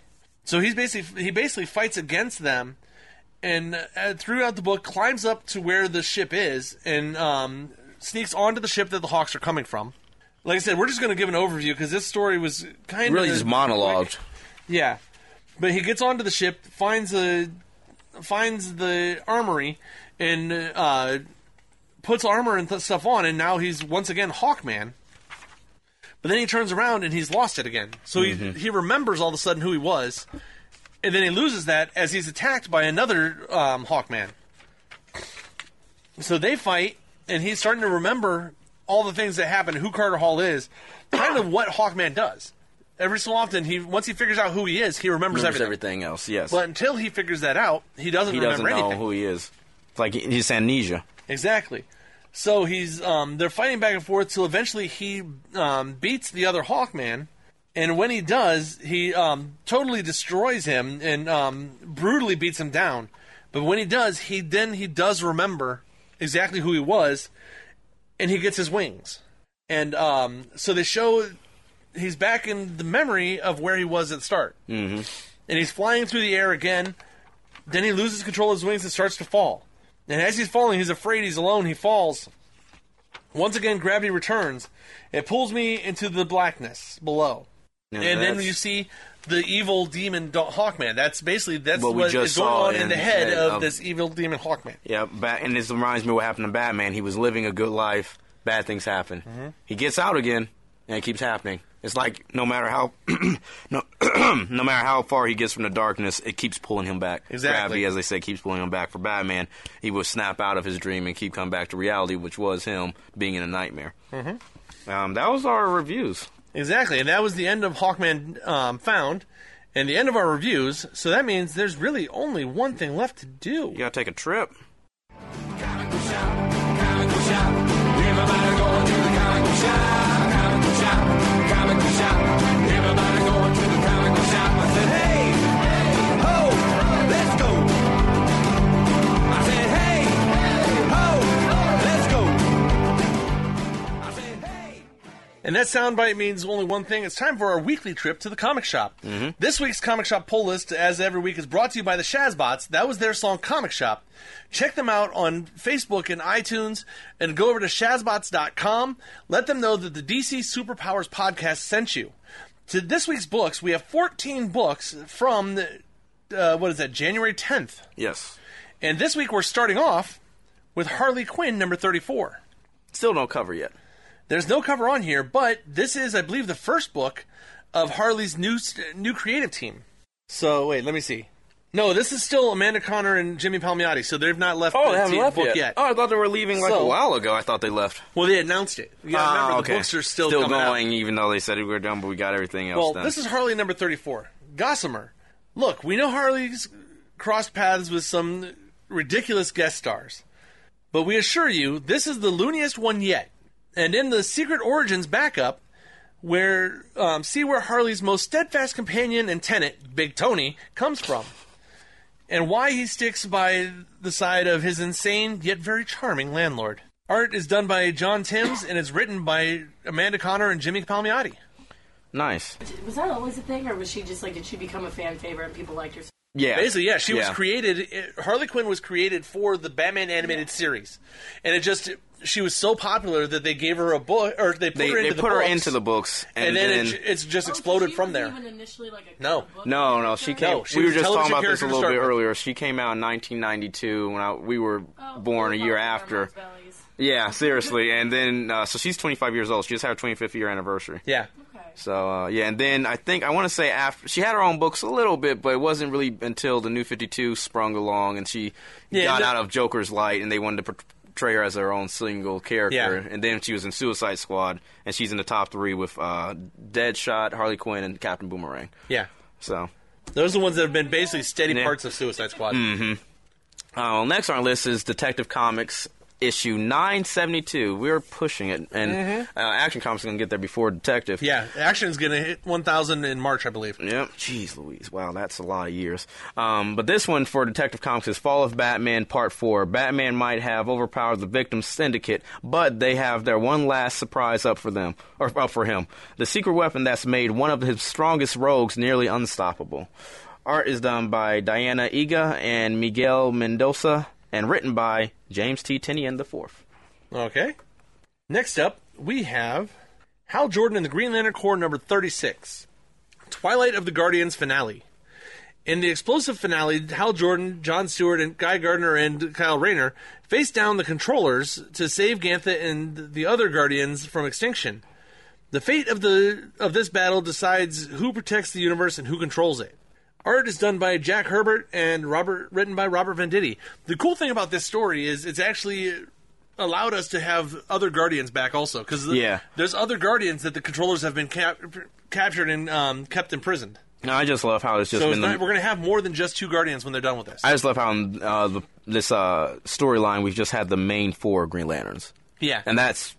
Our original 4, really. The Earth Green Lanterns. Yeah, for Earth, yeah. Well, not technically original, because Alan Scott's out there somewhere. Out there. And also he had Abin Sur. Yeah, well, no, he wasn't an Earth Green Lantern. He wasn't from Earth.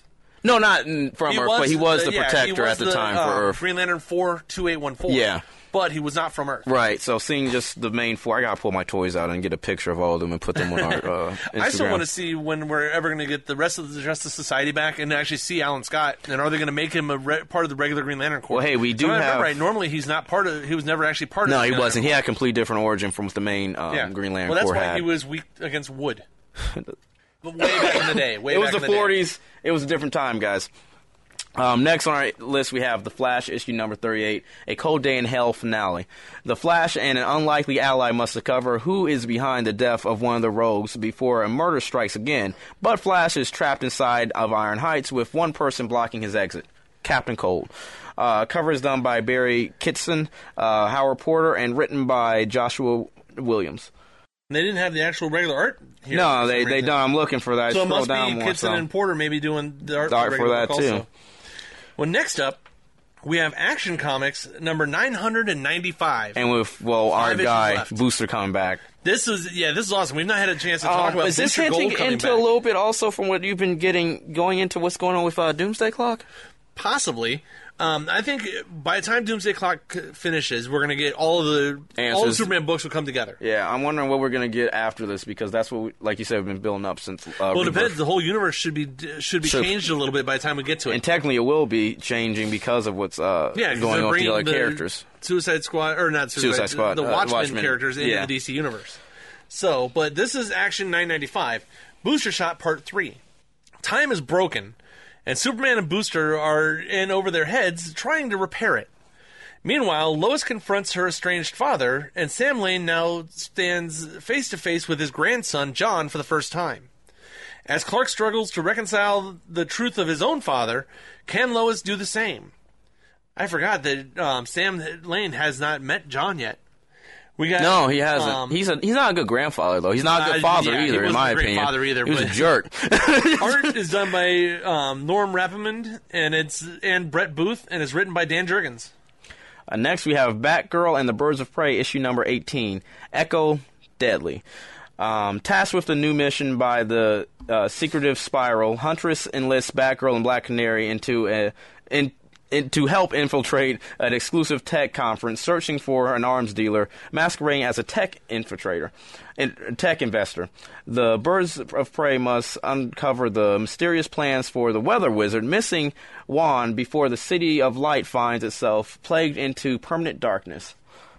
Cover art is done by Yanwick Parikh and Marco Takira, written by Shauna Benson and Julie Benson. I love how they're sisters, aren't they? I believe so. They're doing really good with the Birds of Prey. I think they're bringing back in Huntress, because Batgirl and Black Canary has always been popular, but Huntress has kind of seemed like she's been a little bit of an underrated character. Yeah. It's great to see her with them, yeah. Oh, yeah.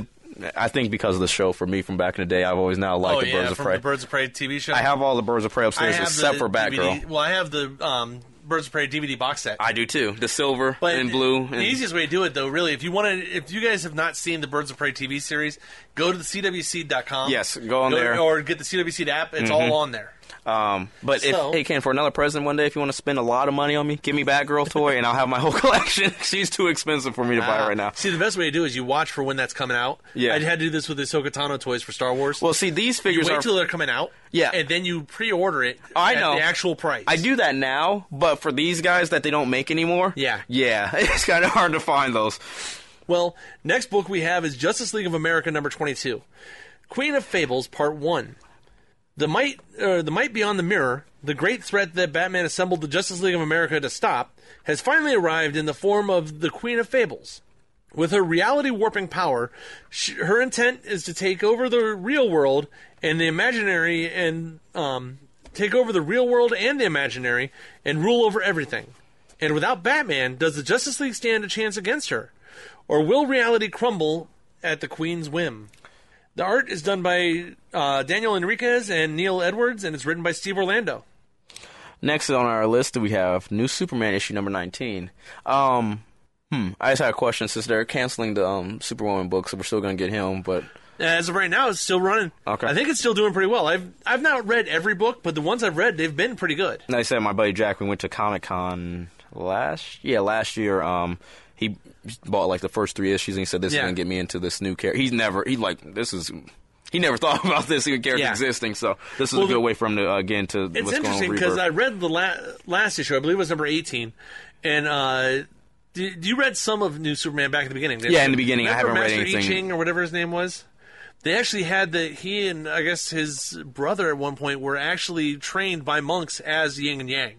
Ah, okay. And now, since both of them are dead now, and it's like their spirit has went somewhere else. Balance, is actually in Kenan now. Ah, okay. He represents both the Yin and the Yang. That kind of sounds like our Superman being the Hope. Exactly. It's the Chinese version of it, I think. Yeah. Cool. So, well, in this one, A Day in the Life. The new Superman and the Justice League of China changed the metahuman landscape in China forever, and Laney Lane, I was about to say Lana. Lenny Land, too many names sound familiar, has reported on their heroics since day one. But there's more to Shanghai's ace reporter than meets the eye. And when faced with the turmoil in her own town and family, Laney's committed to reporting the truth will always be tested like never before. Art is done by Richard Friend, Bennett Peoples, and written by Marco Tamaki. Now, interesting thing is at the end of the last issue also, the Superman of China and the Justice League of China have left the what was the organization that they were working for? I forget the name of it, but I remember they had that own little organization. The Chinese government and moved out on their own. Oh, they've become more of the real Justice League. Yeah, they've become they've taken a step from the Justice League of America or the American Justice League and are now working on their own. They don't want to be with the government. That's why they need to be different, because a lot of the government's rules and regulations restrict them from doing what's right. Exactly. Well, the next book we have is Red Hood and the Outlaws number 18. Bizarro Reborn Part 5, or like I say, the Gray Bizarro. Yeah, the Gray. Very similar to... If anybody out there has a comic fan, we'll catch that joke. Well, with the Hive Queen wreaking havoc on Gotham City, Artemis growing suspicious about Bizarro's newfound intelligence, could lead to a shocking discovery that will forever alter the future of the Outlaws. Meanwhile, would Bizarro really invite a new member to join the team without running it by Red Hood first? And would that new member really be the Creeper? Yes, and maybe. That's interesting. We've not seen the Creeper in a long time. No, we haven't. He was in. I think he was in one of Deathstroke's Rebirth issues, so we did see him. I think that again, I mixed up New 52. I think that was Rebirth, though. Okay. I remember seeing that in the comics. Well, we'll have to look it up. But the art is done by Sergio Sandoval, and it's written by Scott Lobdell. Next on our list is Suicide Squad issue. Oh, by the way, the reason why you were saying Gray Bizarre. We'll let them Let them figure it out. They'll figure it out. All right. And like you said, anybody who's paying attention out there that's actually read Red Hood, and is an old school comic book fan, you'll know that reference. If you're not sure, send us a text or get a hold of us on social media or DCSuperpowersPodcast@gmail.com. Let us know if you actually got that reference. If not, we'll let you guys know what it is later. Well, this next one is Suicide Squad issue number 33. I've been shaking my head because I'm just going to say it. The Chosen One. Yes, this is the Chosen One. J-U-A-N One, by the way, guys. The Chosen One. Not the Chosen One. You got Chosen One. And of course, Harley Quinn's on the cover of the Suicide Squad because I'm just a jokester here. Part 1. When the apocalyptic new threat threatens the safety of Earth, the Suicide Squad is called into action and they bring in a new member. But who is the mysterious Juan? See? And what are his powers? Is there more to him than meets the eye? I can't take this seriously right now. Who wrote this? Art done by Fernando Passerian and written by Simon Spurrier. Spurrier? You're a funny guy. Well, I'm sure he didn't write it. It's some intern out there. That's a good play on words right there. And the cover for the next one's cool because it looks like it's straight out of Carrie. Yeah, it does look like it's straight out of Carrie, but it's green. Is Supergirl number 17. Plain Sight Part 3. While Kara's worried about whether Ben Rubel will ask her or rival Belinda Z. That's funny. You catch that? Yeah. To the National City Tech High School dance, Director Bones from the DEO figures out what high school Supergirl attends and crashes the annual party. Will the danger and destruction be enough to finally force Kara to reveal her superheroic secret identity? Art is done by Daniel Enriquez and Robson Roca, and it's written by Jody Hauser and Steve Orlando. No, that's funny, though. Yeah. Belinda Z. Now, anybody who doesn't remember, the Silver Age secret identity for Kara was Linda Lee. Who's right now this week's got a lot of humor in it, and just to play on words. Some people playing with some great stuff. Yeah, have fun, guys. We enjoy this. It gives us some smiles. We don't have Justice League in this, but we didn't talk about Justice League. Oh, yeah. In Justice League number 35, we actually got name-dropped John Jones. I've been wanting that for literally the past year. I've been like, where is my John Jones? Intergalactic bounty hunter that shows up looking for John. And what's her? Jessica Cruz has no idea who he's talking about. She thinks he's talking John Stewart. Yeah. And he's looking for John Jones, the Martian Manhunter. And Batman knows who it is, though. Yeah, so he's John is Batman here somewhere. Well, we got him in Rebirth to cover. Remember we were saying we're missing two main characters that was on that cover. He was in the end of the Darkseid War. He was all in the Darkseid War before Rebirth. And Shazam was too, and we've missed both of those. But we just got a name drop from Martian Manhunter, and we also got Black Adam in Dark Knight Metal, which means John Jones, Martian Manhunter, can't be too far along from seeing him. Meaning also in Dark Knight's Metal, we might see Shazam coming soon if we're already seeing Black Adam. So we got 3 books left for this week. Next one is Superwoman issue number 18, the Midnight Hour finale. A day in the life of Superwoman, but someone else is in the driver's seat. Will Superwoman manage to break free of her mind control and digital graphs and dispel her twisted protocol once and for all? Art is done by Art Tabnett and Thebbett and Stephen Segovia, and is also written by Kay Perkins. And unfortunately, this is the final issue of I thought we were going to 20. Superwoman. I thought we were going to 20. This is a monthly comic. This is the last one. That sucks. This is the final Superwoman that's going to be put out in this run. So, this was a good run. Like I said, I don't have the whole run of it, but I totally respect what they're doing. Because I said this has been a pretty good book. So yeah, I guess it has. It just hasn't been selling well. I feel bad because I haven't been buying them either, just because I don't know, just more of a Batman fan than Superman fan, but I love what they were doing with the family. So, and maybe I should have bought it. I feel bad, man. It's all good. But Titan, well, I'm sure these characters are great characters. We're going to see them. Oh, you're going to see them again. Yeah, totally. Oh, real quick before you get there, I just want to show you this. Etrigan, Spectre. Okay. That's kind of cool. Deadman. So he's showing me the cover of Deadman #3. So yeah, and we got some more characters. And it is back. basically the half of the Dark Knight. Justice League. Yeah, or Dark Knight. Justice League Dark is basically in Deadman #3. So that's pretty cool. Well, we have 2 regular titles left for this week. One of them is actually Titans #19. Who is Troya? The Titans attempt to regain their balance after their epic clash with Troya, Donna's villainous future self, and look forward to a brighter tomorrow. But the Justice League wants answers about Donna Troy's true nature, and they'll get them, even if it means shutting down the Titans for good. The art is done by Andrew Hennessy and Paul Pelletier, and is written by Dan Abnett.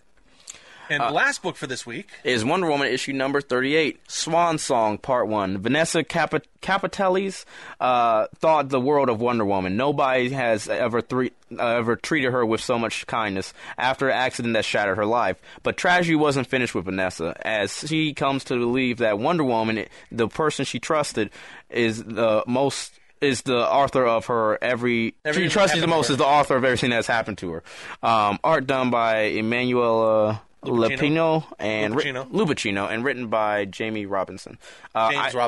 James. I haven't read this last issue of Wonder Woman, the last one, so I'm a little.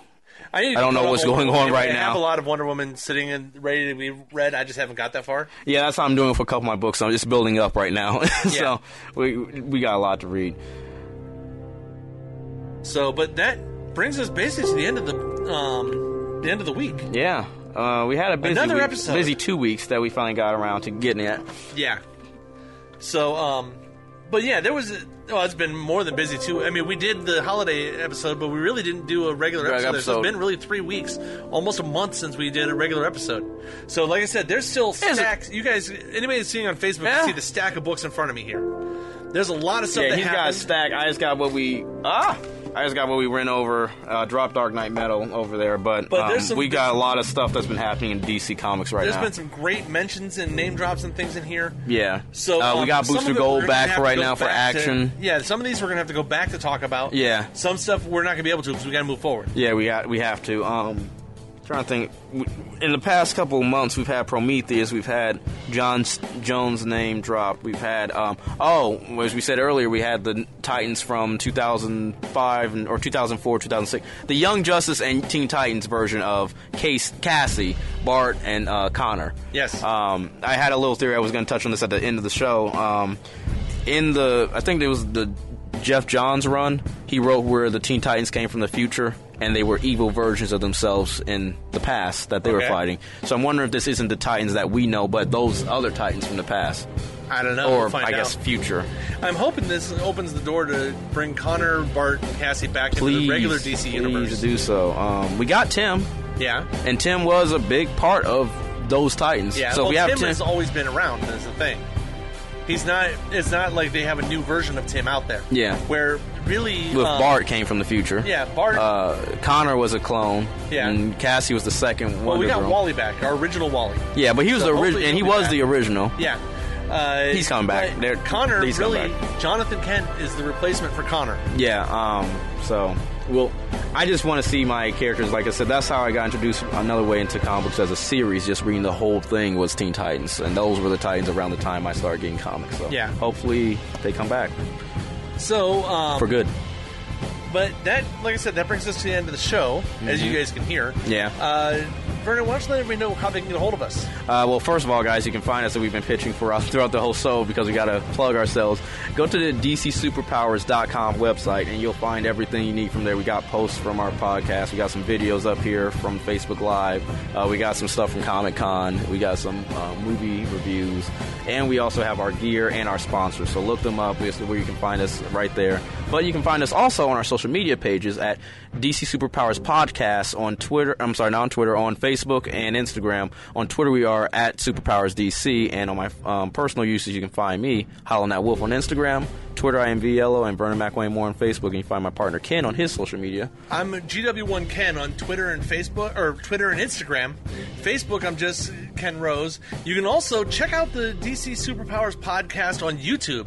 Just search DC Superpowers Podcast. You'll find us. You'll find the content on there is not the same as what you're getting on the podcast feed. We have interviews from Akron Comic Con. We also put up a couple of panel things on there. Yep. And we have more content coming. But you can also find us at our...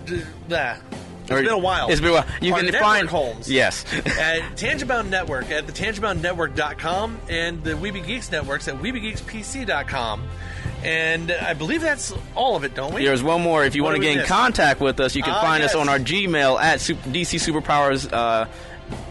DC Superpowers Podcast. It's been a while. gmail.com. You usually take that one, so I was trying to help you out there. I was trying to get you going. I couldn't remember if you did that one or not. So what happens when the holidays happen, guys. Exactly. We'll get back into the swing of things as we go. Yeah. So, but Vernon, thank you for hanging out with us. No problem. We'll see you next week. The Basement of the Hall of Justice is always open in arms. That's right. And Super Friends, thanks for hanging out. We'll see you next week too. Take care.